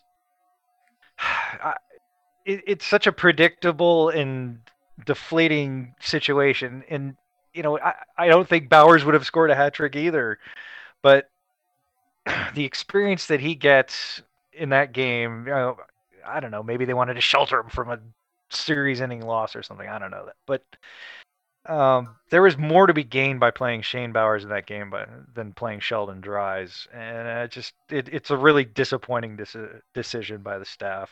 Well, the other thing is you're not getting Bowers ready to contribute. You never called him up during the season. You didn't give him a game. Let's say in the Arizona series, might have been perfect time to give someone a go where it's not life and death. Like, he never practiced with the big team. He never took warm-ups. Like, you knew that he was nowhere near them putting him in the lineup. So when you get to that point when you're making the decision for Game 7, of course he's not ready because you've done nothing to get him ready.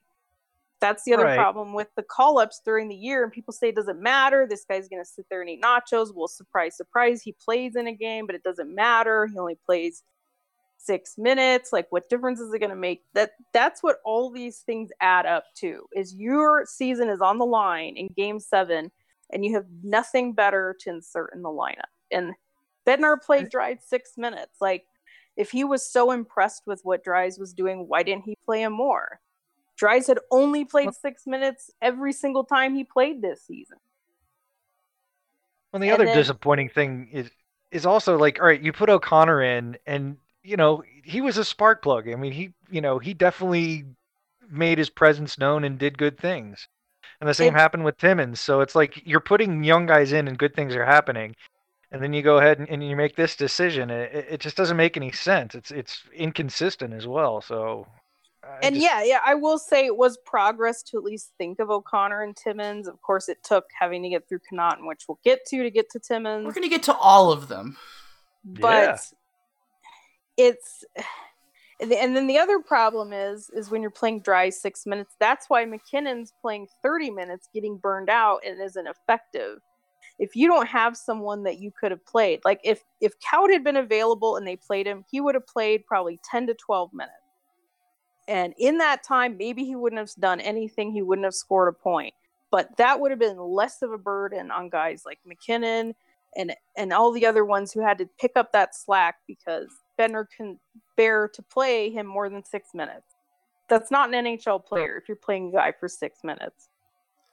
So the part I want to key in on is where you said that you've made this decision because of all of the little micro decisions throughout the season, such that Shane Bowers is not you don't feel like he's ready to be in your roster at this moment.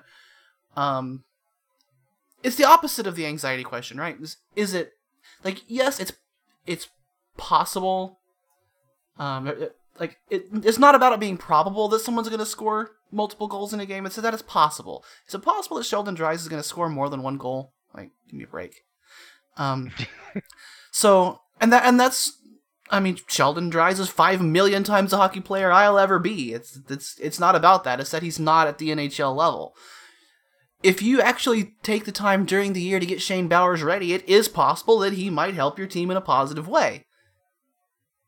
I mean, and if you look at their games too, I mean, it's not something that's really worth going down, but it's like, no, it's not. Bowers is big and plays in front of the net really well, and it's like that's the kind of thing they really would have needed. I mean, and so since Dries is a shooter, so that wasn't working. So since you've done nothing for months and months to integrate Shane Bowers into your roster, are you really going to expect him to help you in this situation, or is he going to come in and have 6 or 7 minutes of rookie moments? Like, you have to get your players ready for them to actually be able to help you in that situation. You've really handcuffed yourself. Because it would have been experience for him. But yeah, I mean, you have to invest in your players. Well, I mean, they really didn't do anything with Timmins after his first 2 games in the beginning of the year. So it's like, I don't see a huge difference between putting Bowers in and using Timmy. Well, I mean, other than Timmy's a little older in the NHL, and he played in their exhibition game. It was something. Right. I'm just saying that there's not there really isn't a big difference as far, you know, even though Bowers had 0 NHL experience, you know, it's like he's practiced with the team a ton.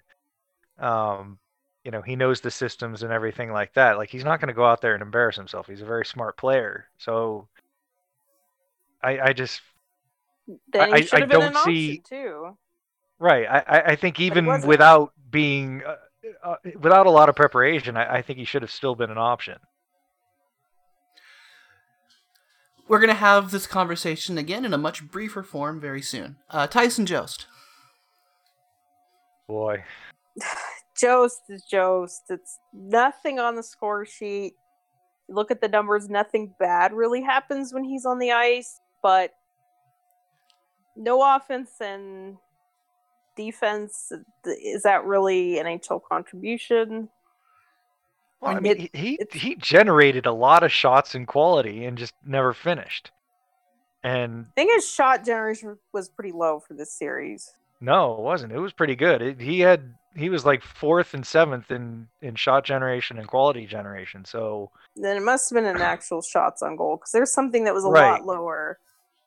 Because I know that when you look at for the regular season, you'd be surprised that he was one of the better forwards in generating shots. You'd say, yeah, that's kind of crazy with his time on ice, but and he doesn't get he just doesn't finish, or he didn't. You know, sometimes he does. He's even streakier than a streaky scorer. He could be someone that could have a nuke type role where you're not counting on offense. He can provide good defense, but he's just not in that role. And with Compher, they're just terrible together. Like, it's still the frat line version 2 or 3.0. It's not even new. Yeah. Like, what did you think was going to happen? But it was such a bad line, and they got taken advantage of. Like, the second and third lines getting taken advantage of was also another story in this series, which the second line did better towards the end. But so it's just so hard to grade Jost. I mean, it is also that expectation. What did you really expect him to do? But to have, like, not 1 point in this series, that's not getting it done either. I think he's our nuke. I agree. I think big time. I think there's some. I think there's some things that he could contribute in a role that more like what Nichushkin had.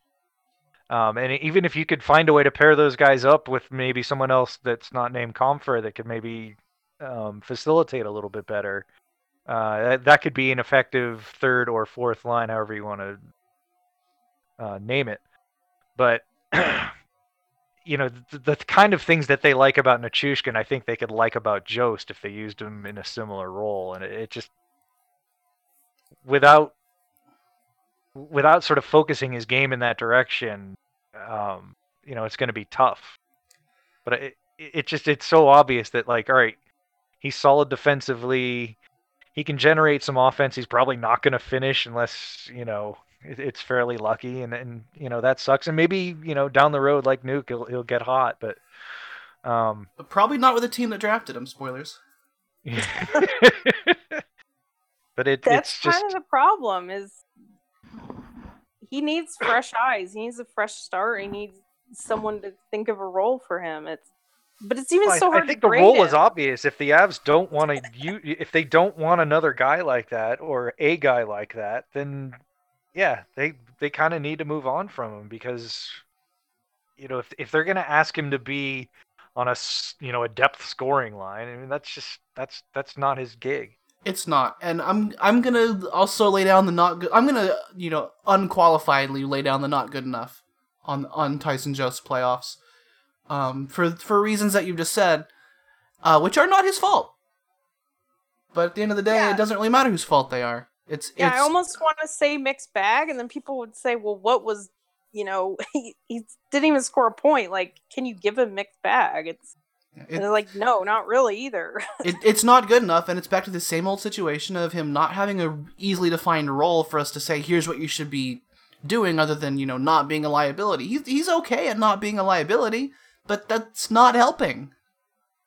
I mean, is it his fault that the staff don't trust him to be in the top 4 PK forwards? I don't know. And maybe if they put him in, the top 4, maybe he wouldn't perform as well. I don't know. But yeah, maybe he would suck ass and that's find out why he's they don't shown trust a him there. propensity for. Yeah, it's just yeah, it's just not good enough. Nazem Kadri. He's another frustrating one at times. I'd say mixed bag to positive. I mean, if you're taking into account the Arizona series, you have to be positive on him. I think his Dallas series was closer to a mixed bag. I don't think he's not doing something what you expect out of him. Like, he's a second liner for a reason, and he kind of shows that at times, but he's also clearly a top 6 forward. It's just, you just live with some of the mistakes. It's unfortunate he had some mistakes in Game 7, but he also scored big in Game ones. 7. So 2 big ones. yeah. Yeah. I think when you ask Nas to be that guy that's sort of, full on 2-way forward, it's going to burn you a little bit. Right. He's going to help you out a lot. Carl Soderberg. He's not anywhere near Soderberg. Like, he obviously brings more offense, but you can't use him as your veteran center either. Right, and he's a guy that's his defense is gonna be all about suppression by possession in the offensive zone. He's gonna be good in the neutral zone. He's gonna be good on forechecking and steals in the offensive zone and whatnot. But when you ask him to play sort of static defense in the defensive zone, he's sort of like Burakovsky. It's just that's not something you need to be asking him to do a lot. So I think he gets a very solid, did his job. Yeah. Just for all the scoring, for being pretty much the only power play contributor. And the main thing keeping him from getting into that exceptional range is that his line did get kind of pooped on by Joe Pavelski's line early in this series. Yeah. Gabe Landeskog. And it was a bad matchup, but yeah. Oh, Gabe. Gabe Landeskog. I think Gabe did his job. I think people look at too. the scoring line and they're kind of like, oh, I don't know if he showed up or not. But, I mean, he generated the most quality per minute of any of the forwards. And just he does so many things that don't show up that you can't just look at a website and say, like, oh, he had 3 of this or 4 of that. I mean, they obviously missed him so bad. Like, there's no way they blow 3 leads with him in the game. I don't know. I think they were pretty good at blowing leads. They might have blown 2. But not the third one, by God. Not the third one, because he would have been on the ice instead of Kadri, and so no problemo. I don't think it's any accident that the game that Landeskog misses is a track meet. Like, Yeah. Colorado misses him so much in the neutral zone. So much. Yeah. And that was something they struggled with as a team the whole series. And it was, I mean, that's something they were so good at during the regular season. It just wasn't open for them in the entire series. I mean, they had no rush chances or anything like that. And it's just the fact that they did anything in the neutral zone, you have to give a lot of credit to Land. Yeah, I say you can't give him anything but did his job. I think you can give him a very good. I'm good with that. Because Yeah. we all were pretty much in agreement that we wanted him off that first line, but it wasn't because he wasn't good enough. It was because the second line needed help. Yeah. Yeah. He did score that one goal I said he'd score. But I thought it was so terrible that, like, all right, they made the changes, like they brought Timmins in instead of Connaughton, and they put Landy on the second line where he could help Kadri out, and it worked so well. And it just, they both got hurt. That sucks. Nathan McKinnon was on a Conn Smythe path and then ran out of gas in Game 7. Yeah. he took it to another level. He was on superstar level, so that was pretty exciting to see that he was I think he was on a gradual decline, but yeah, I mean, it's like you pay to see that. Looks Nathan McKinnon just turned 25. We've still got several years of this guy being exactly this good. So that's pretty cool, yeah. So get hyped for that. And we are the Avs just lost, so we're super freaking negative in this episode. But Nathan McKinnon deserves every bit of optimism in the world in response to that. He is like, you can't even necessarily say that he is the Colorado Avalanche, which is a massive compliment to how they've built this team, but he's most of it. Yeah, I mean, if we're gonna boo-hoo injuries, and he played every single game, it's just you just don't have perspective of what real injuries would be. Yeah, I mean, I think all the other could be best player in the NHLs were eliminated, and it allowed him to shine a little bit. It would have been nice to have sort of a more willing opponent to let him shine, but or a point in Game 7. He made a case for being the best player in the NHL, and if you look at his scoring in the playoffs, and he's up with like Bossy and you and Gretzky, and you're just like, oh my god.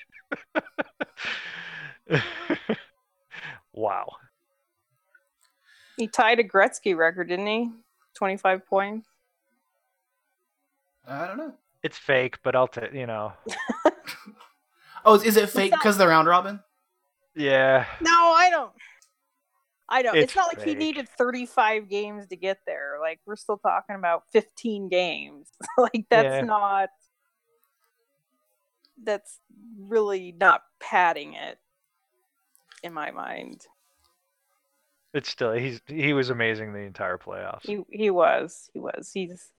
It's too bad he ran out of gas, but everything else he gave. Let's kill the mood. Vlad Nemesnikov. All right. I hated him for 9/10 of this series, but you put him up on a higher line, you get him away from Compher and Jost, and look what he does. So, what's that say? I like him better Bednar complained about him all series, and again, it's on the ice. He looked terrible, but it's like you put him with decent players, and he gets 2 goals in a Game 7. So I know he should have been the hero. It's not just that; it's just like were you misusing him the entire series? I don't know. It's like it's not like he didn't play up there a little bit here and there. But it's just he was so ineffective with Jost and Compher, that I guess he was with the fourth liners for a while too. But I don't think he was put in a position to succeed. And obviously Mac ringing his bell didn't help either. But he was good in Game 7 when he finally got his chance. So When he He had the scored lowest- that first goal in Game 7, and I was not alone in this, my reaction was, oh yeah, that guy. That guy. Like, that's not a thing Guy that should that's really be been- happening in the playoffs. Well, that's The why guy you that's got been him, right? I missing. mean, that's the whole argument that you even want to make a deadline deal. Yeah, is- and it just makes you question, like, all right, when Bednar is sitting there complaining about his play, and then, the minute he puts him with real players, he goes and does that. You're like, so what are you looking at here, coach? Are you asking him to carry Comfer and Jost, and that's why you don't think he's doing well, or I don't know. I'd rather have him than Weird. Comfer and Donskoy because, like you said, he can give a little bit of pop in that top 6, which is nice to have on hand. But I don't think you can discount how bad he was. Like what Bednar said is the break hurt him. He came in slow and he wasn't happy with his play, wasn't engaged, wasn't ready to play, yada yada. So I don't think you could just write that off. I mean, if you believe at all in any sort of merit, which we know the Avs do not have a meritocracy, but where your play matters and what you do on the ice matters. If you're looking like garbage out there, then you don't deserve to play more. I don't like, where do you make that decision point? Like, Nemestikov had the lowest time on ice, like lower than O'Connor, lower than Jost. He had the lowest. So that point to just how poor he was playing. And I yet think he got the call to go up to the second line instead of Jost. Yeah, but is that pedigree? Is that age? Is that because they traded for him? All those things. Is it because they God. know that Tyson Jost won't be able to score goals on that line? That's Right. I So see if it they having more knew to do that- with the rest of the roster than with Nemestikov. If they knew that, though, then why were they complaining about him when he's not scoring with two guys that aren't scoring? I mean, I Good don't know. question. It's kind of circular, but I don't know. It's just dumb. So for me, I don't think it was good enough. Like, the I game give seven was him great, but it still wasn't good enough. That's not why you Oh, yeah. needed to go out and trade an asset, which Forrest I know we don't care about, but you still did it. You brought him in, and he didn't do anything till the last game. I give Yeah. him not good enough asterisk, and the asterisk says Game 7 was good enough. Yeah, It was. Like I'm in fine with that. a very pouty, petulant tone. Game 7 was good enough. Valeri Nichushkin. He was another guy that started slower, but by the end he was playing his game. Like, he needed to see those goals go in the back of the net, and he was kind of back doing his nuke thing. I give him a mixed Yeah, bag. again, I just Yeah. I think he was another guy along with Nemestikov that their lineup was so dumb that they didn't know how to use anybody. It's like they when they finally figured out how to use Nichushkin properly, he fell back into what he was doing when he was good, and you're just like, so what's the problem here? I mean, you're asking guys to do things that they're not good at, and then get down on them when they're not doing it, and then you I put them think back that's where they kind should of- be, and it works, and it's just I think How that's dumb kind are of the ya? story for a lot of these guys is they're very optimistic in what they can do. That was also why they brought in a lot of these guys. They were optimistic in what they could do, and it paid off because a lot of these guys were better than what they were last year and such. But I think where they fall into the trap is they expect the optimism level all the time, and that's just not going to happen. Well, it's not just that. They look at something like, what Nuke is good at, and they're like, okay, well, he's good now, so he can do anything. And that's just not how it works. It's, you don't ask Burakovsky to play defense. You don't put Nichushkin and Nemesnikov in bottom 6 roles where they're not going to get any time or anything like that. They're just not going to do anything. Nuke got plenty of time on the second line, though. Yeah, and that They didn't definitely work. didn't bury him. But they didn't bury him, though. Not until he deserved it. And then he got better and worked his way kind of back out of the hole. So that's why I call it a mixed bag. I think mixed bag's fair. Yeah. Matt Nieto. He did his job. I think that's all you can really say. I don't know. I think we just repeat the penalty kill conversation and say not good enough.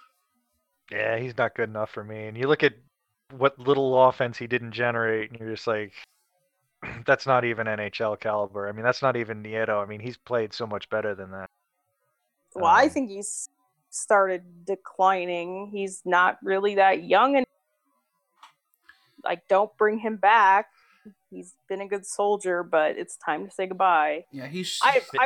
I wasn't as negative on him though. I thought the fourth line actually did their job, and I don't think it was everyone- Nieto. I think Nieto was the anchor on that.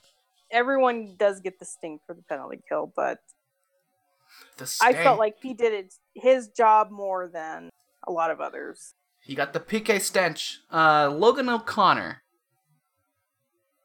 He came in and did what you want. He really didn't generate a whole lot of offense. Like the goal to the pass to Bellemare was great, but he's just not going to generate offense. So that's why I'd still like to see him as more of a 13th forward than someone who's given a spot from day one. I think he's a guy you'd love to have on hand, but you can do better to start with. But he's what you want to happen. A younger guy that you put in and they can actually have an NHL quality role and make you miss whoever he's replacing a little bit less. So he gets a thumbs up for me. A good job in his limited time. Yeah, I think he did his job. I mean, I think you replace Nieto with him, put him with Belly and Calvert next year, and I don't think you miss a beat. I think it's actually a better line that way. I think you start him at 13th. I think that's a conversation for another time because we are already approaching 2 hours. Bingo, bango. But definitely did his job. Mikko Rantanen. I think he did his job. I think people were frustrated, but he generated points. It wasn't pretty all the time. Please figure out it's weird. to not You keep falling over, but people look at how many points he has and they're like, "Oh my god, I had no idea." It's like, of course, yeah, he scores all the time. It's stealth points, I guess, but maybe people just aren't looking or whatever. I don't think they're fake at all. No, stealth. There's generating the offense. Just people don't see him for some reason. Yeah. They see that he's awkward. They see that he's not the strongest skater in the history of the planet, and instead of turning that into a lovable goof kind of thing, they say, "Oh well, he must suck at hockey." Yeah. Well, because he was that more of a mood. Like he had figured it out. He had figured out how to use his size a little bit better. Then he got hurt. And then yeah, he just never got quite back to that level of stability. Is it a core issue? Is it a lower body issue? Is it a confidence issue? I don't know. But he's still pretty damn effective. I think it's getting back to that. He was one of the Avs. I think behind McKinnon, he was the Avs' most effective forward. He's a little more power play-ish, just because that's his jam. But I liked his play basically all over the ice. I mean, he's gotten leaps and bounds better defensively. I don't think he was a total liability like he was a couple of years ago. I think he had a really strong series. I thought he was a slow start this playoff, but I think he gets a step above, did his job, like just to that very bottom level of very good. Because some of that you're wondering how much are you riding McKinnon, and then at the same time you look at that goal from Game 6 where he bats a saucer pass like out of before it touches the ice and just bangs it home. You're going, how many guys can do that? Not many. I agree with that. I think you got to shade him to positive. And then the only two forwards left we didn't see, that's TJ Tynan and Colin Wilson is on their roster still. Amazing. That's a good thing we didn't see him. Willie's done. I don't know. Maybe if he was healthy, like the whole year healthy, maybe he would have done something, but I don't really miss him. I saw somebody list Colin Wilson on an Avalanche injury list, and I was like, what are you doing? He's officially on injured reserve, so... So let's turn to the back end, and that means we get to skip past Mark Barberio, who didn't see action even with multiple injuries to the defense. And they should just let him go to Switzerland. Agreed. And Bowen Byram. Who's going to be a real similar conversation to the Shane Bowers conversation. Yes, so we've already gone down those roads. It's just, I'm concerned for next year because he also had the vibe of he wasn't anywhere close to getting in this lineup. Yeah. And I think that should concern people. Let's Especially the people that love to pencil him in. Next to Makar, by the way, who next year on should the be top this team's line. number one. But let's save that conversation for another time. We'll be doing another show for y'all sometime around the draft. And that'll be a very forward-looking show, and we can have some of those conversations then. Let's turn to my favorite turnover machine, Ian Cole. Oh, Cole. Ian Cole handles the puck like Superman handles kryptonite. He just was played too much. That it was one of the problems. Is when EJ got moved down, Cole was elevated, and then EJ went out, and then it just 5-on-5. You've got to limit him. He can't handle the puck. He can't break it out. He's an off the glass. And it's that skill set that makes him like the Avs one of their better penalty killers. Is that he will stand in front of that shot, and then when the puck's near him, he will get it away from himself as fast as possible. Yeah, I'd say Cole did his job. I think he was, I don't think it was good. He was enough about for the only 5-on-5. defenseman that did his job on as far as the penalty kill goes for me. I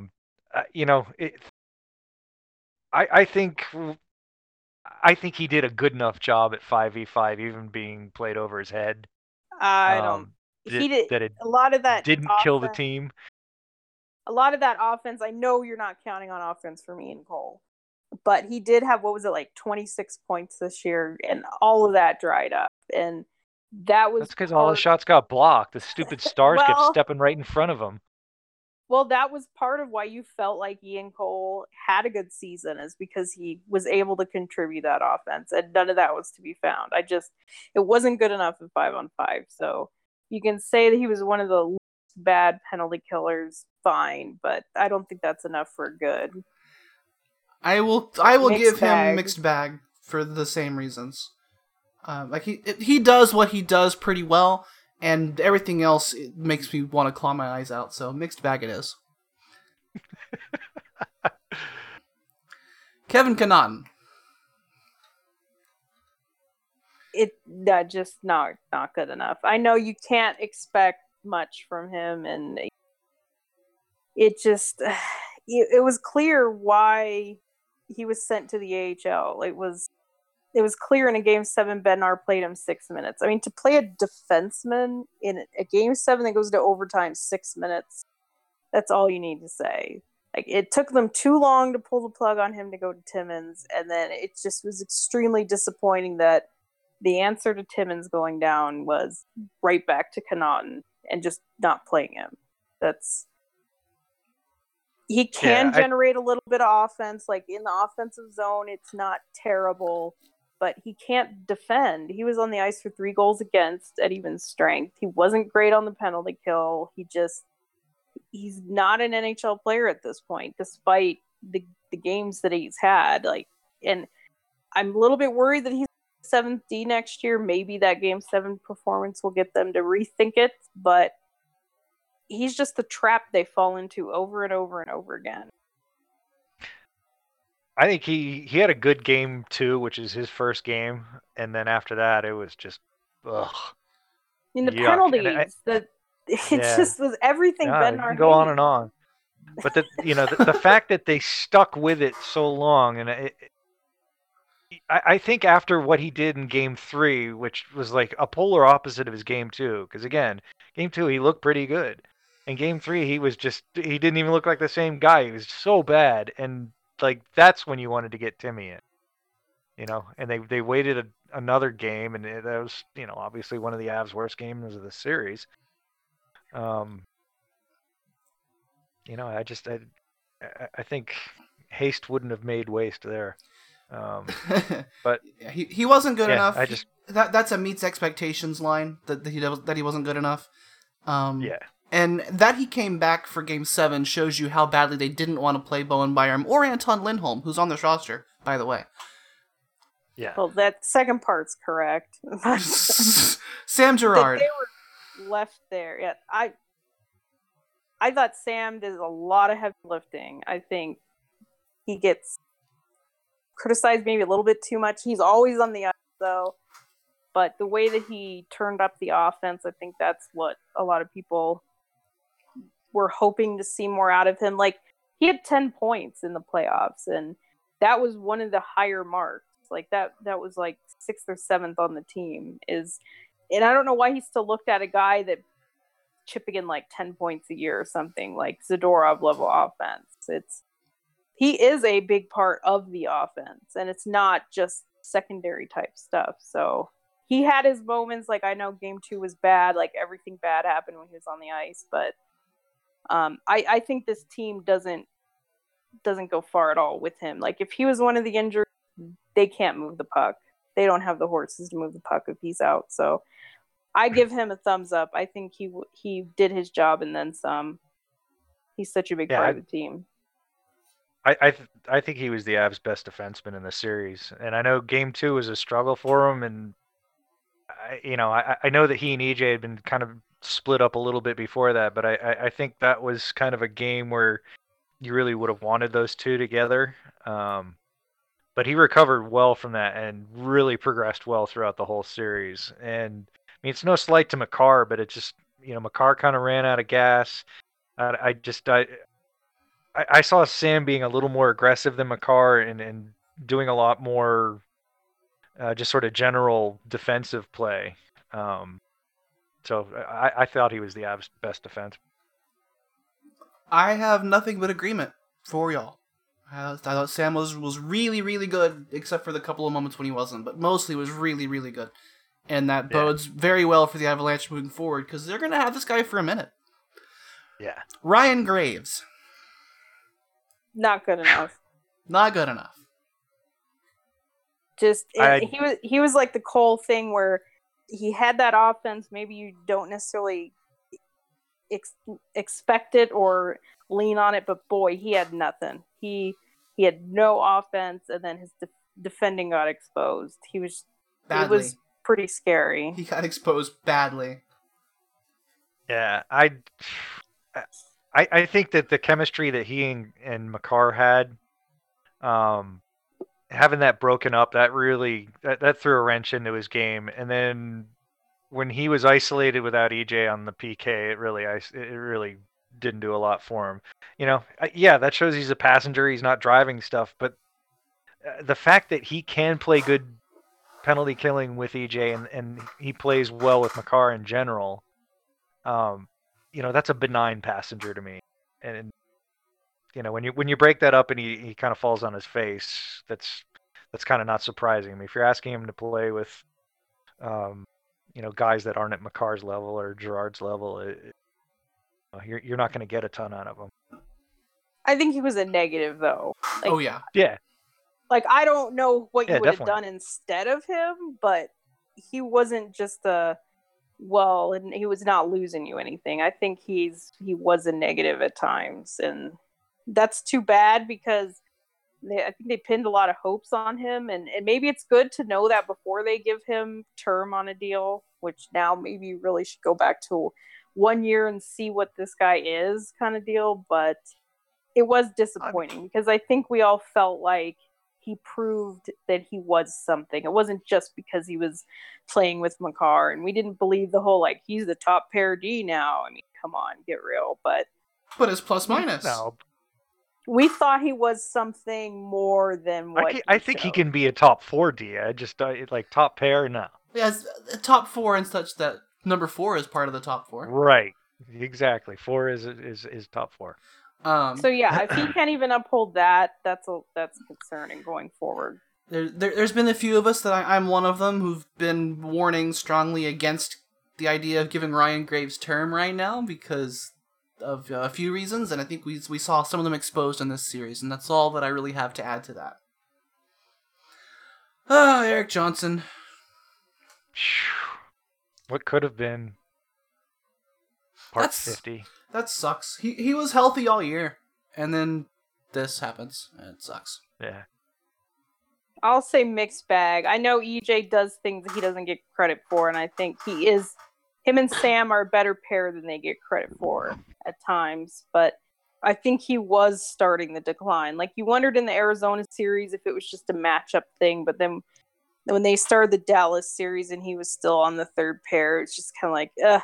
And then EJ was bad before he got hurt. He was the reason for the first goal against, and he had like 33% Corsi before he went out in that game. Like, it is a small sample size, but he was trending in the wrong direction. But I will say that he's not just a negative overall. Like, they missed him certainly on the penalty kill and other areas.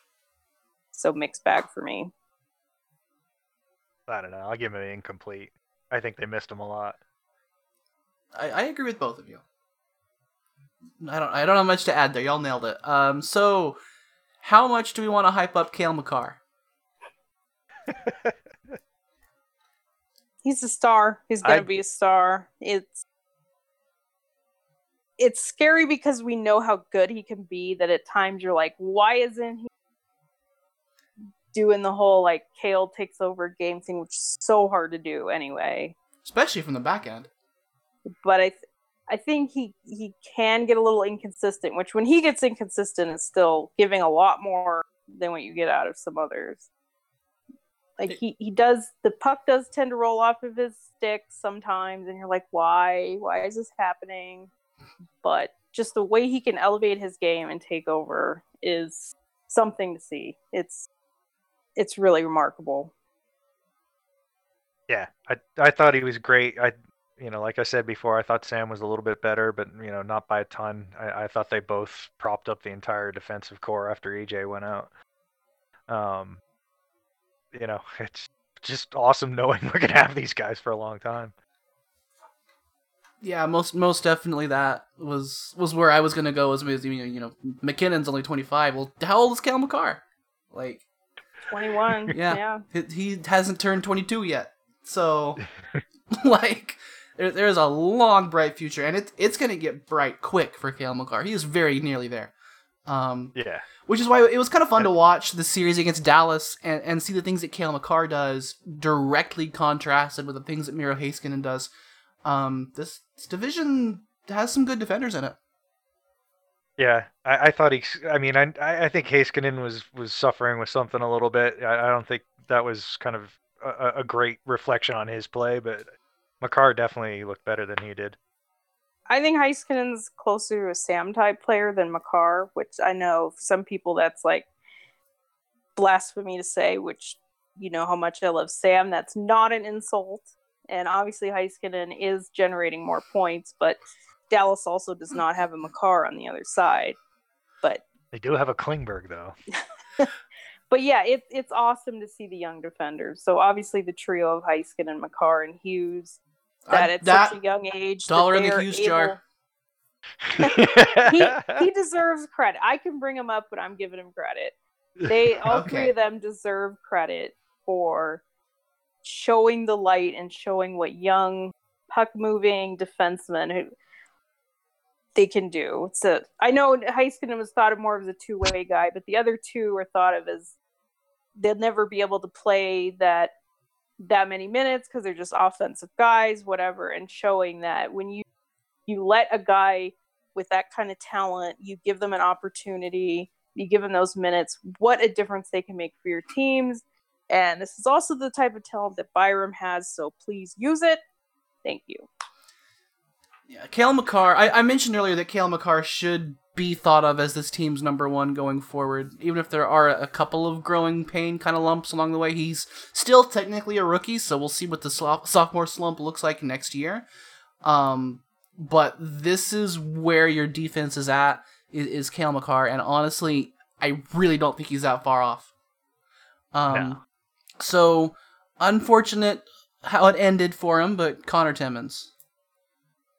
Oh, I think there are some hiccups. I think a lot of people see what they want to see with Timmins, whether good or bad. But I think he demonstrated that he belongs in the NHL, at least, on a part-time basis for sure. But you could play him full-time and stay healthy, of course. And you're not gonna regret it. My biggest takeaway there was when he played with Sam, and it was very helpful that someone else could handle the puck next to Sam. That he didn't have to do everything and have all the stars key in on him. And they liked and Bednar's point about having a right-handed D is really helpful, and I think that's a lot of kind of where Sam struggled in Game 2, was he's trying to pass to a guy whose stick is pointing the wrong way. But yeah, I think, I think Timmins worked.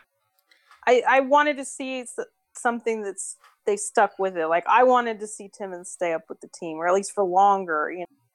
I'm all for that. It is definitely a step in the right direction rather than Kanan or whatever else they would have done. So I'm glad they at least did it, and they saw they can win games. He can make a positive difference. But I will say I want to see a little less blunders.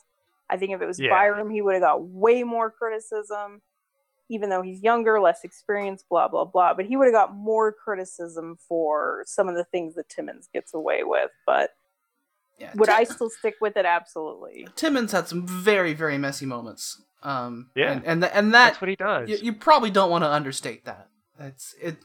Even if, as we're saying, this is definitely an NHL defender who should be here. It's a very mixed first couple of games in a year at the NHL level.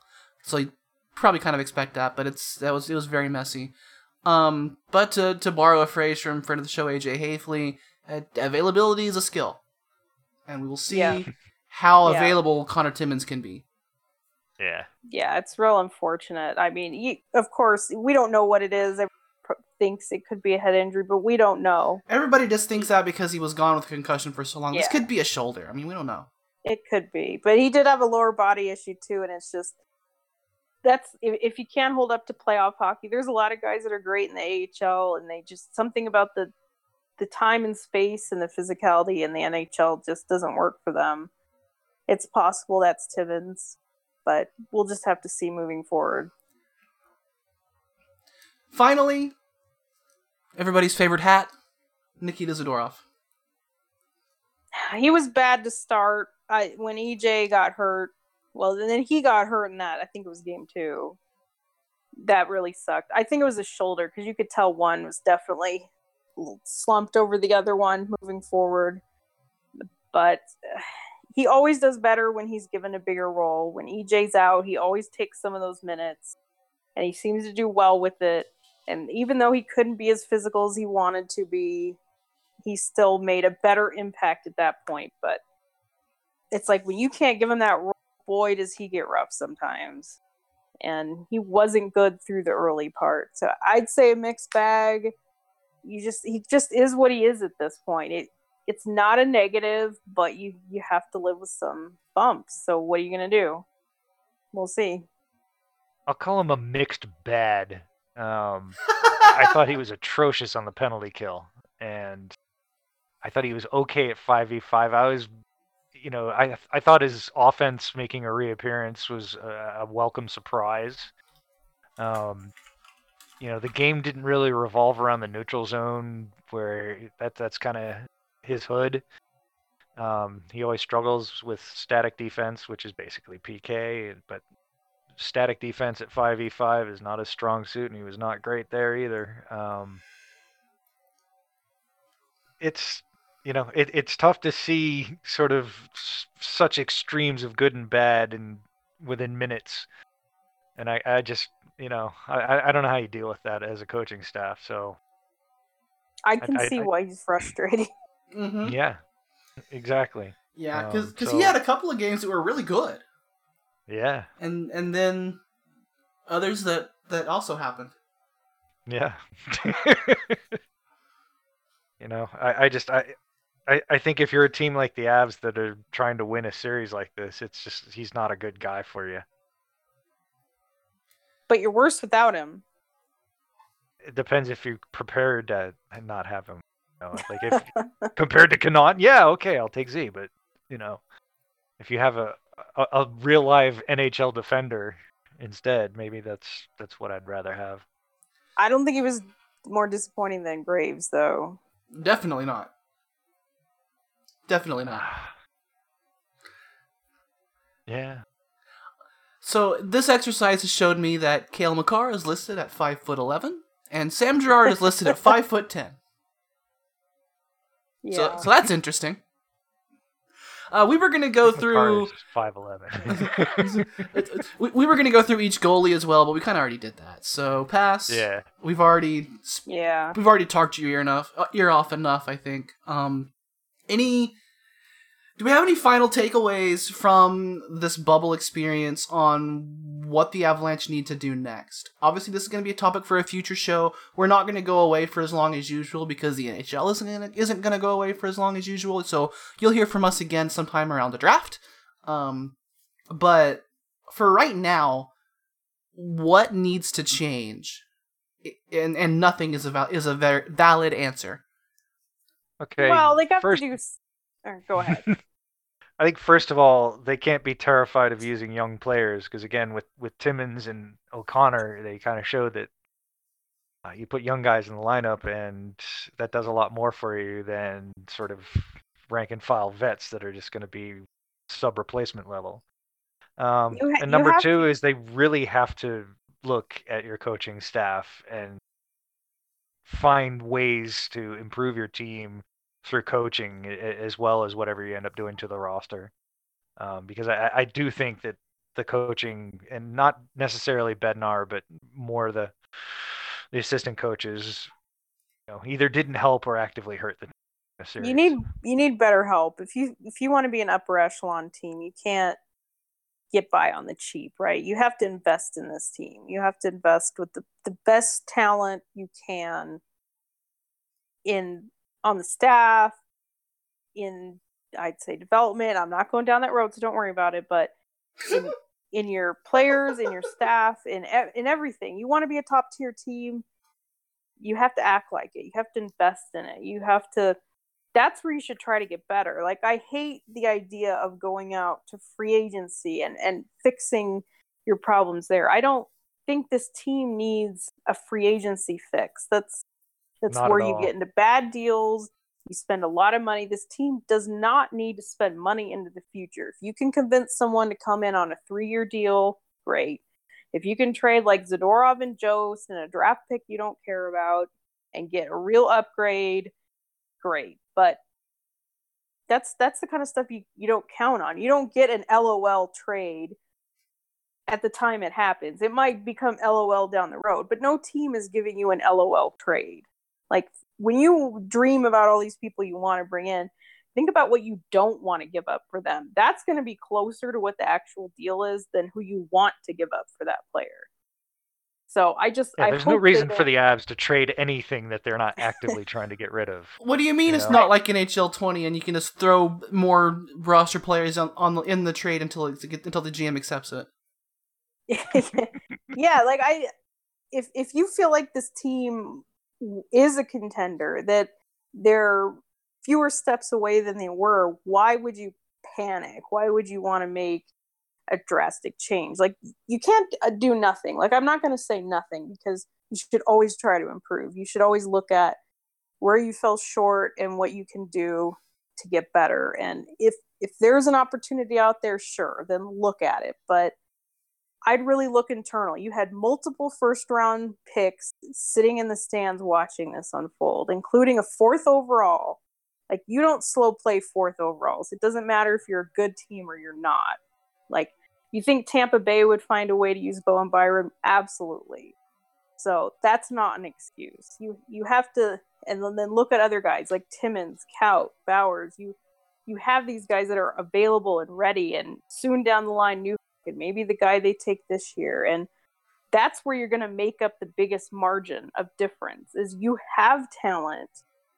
Figure out how to use it. We're not hoping on 3rd-round picks here. Like, these guys all would be on an NHL roster getting an opportunity on every other team in the league. So look there first, because that's your best resource. I'd say try to improve coaching, because I don't think you're getting the most out of there. And then the other assets that you have that you think that you can move, try to make a deal there, but don't force Coaches anything. don't cost against the cap either. So if you do all those three things, then I think you're set up to have a good off season and to take another step in the next season. I think the penalty kill needs new eyes. I think we've hashed that out in great detail. I think you can do better with your depth goaltending, and we've hashed that out in great detail. If there is a middle defender available that wouldn't be a gigantic drag on the roster for several years to come, I think that's worth considering. Otherwise, I really want them to do what you just said and see what they've got in the system already. When you said Martin Kaut, I forgot a joke I was going to make during the line by line, but for each player, which is that I was going to say Martin Kaut and then go, oh wait, wrong roster. That's okay. Just would add more time to this podcast. Yeah. So everyone can thank Steph for not doing that. Yes, thank you. There you go. But I believe Martin Kaut should be on this roster next season, right with Logan O'Connor, right with Bowen Byram, right with Connor Timmins if he's healthy, and see what you got. See what you've got before the second round of the playoffs. Come on. All right, so that sound you probably just heard was my dog knocking on the door, saying, "Excuse me, you've been in there for nearly 3 hours, and I'm hungry." So that's probably our cue to start wrapping the show. Thank you very much for sticking with us. I know it's the last you'll hear from us for a few weeks, so hopefully you kind of, took it in chunks because we had a lot going on with this one. Thank you very much for being here. As always, we wouldn't be here if you weren't here. Thank you so much. And we will, like I said about 20 minutes ago, we'll be back with you when there's a draft to talk about, and we will use that show also to look forward with maybe some finer detail on the things that we just kind of started launching into, of how do we do those things and how do we make that happen. That's my parting words. Is, as always, just thank y'all so much. It's always so strange to me that we have hundreds of listeners every show. I don't understand where y'all come from, but thank you for being here. Definitely, thank you all. Yes, for sure. And thank you to Earl for the title of this episode, which will be Mixed Bad. That was probably fair. All right, talk to y'all soon. It is Joe Sakic scores! Joe Sakic scores! Surely that's gotta be it. And that rant. So that can happen when we talk about them. Okay. And then I can save it for then. Yeah, that's on my That's the Keybank best keys to the place. series as well. Keybank keys to the series. Earl is banned. You better be getting some money for that then.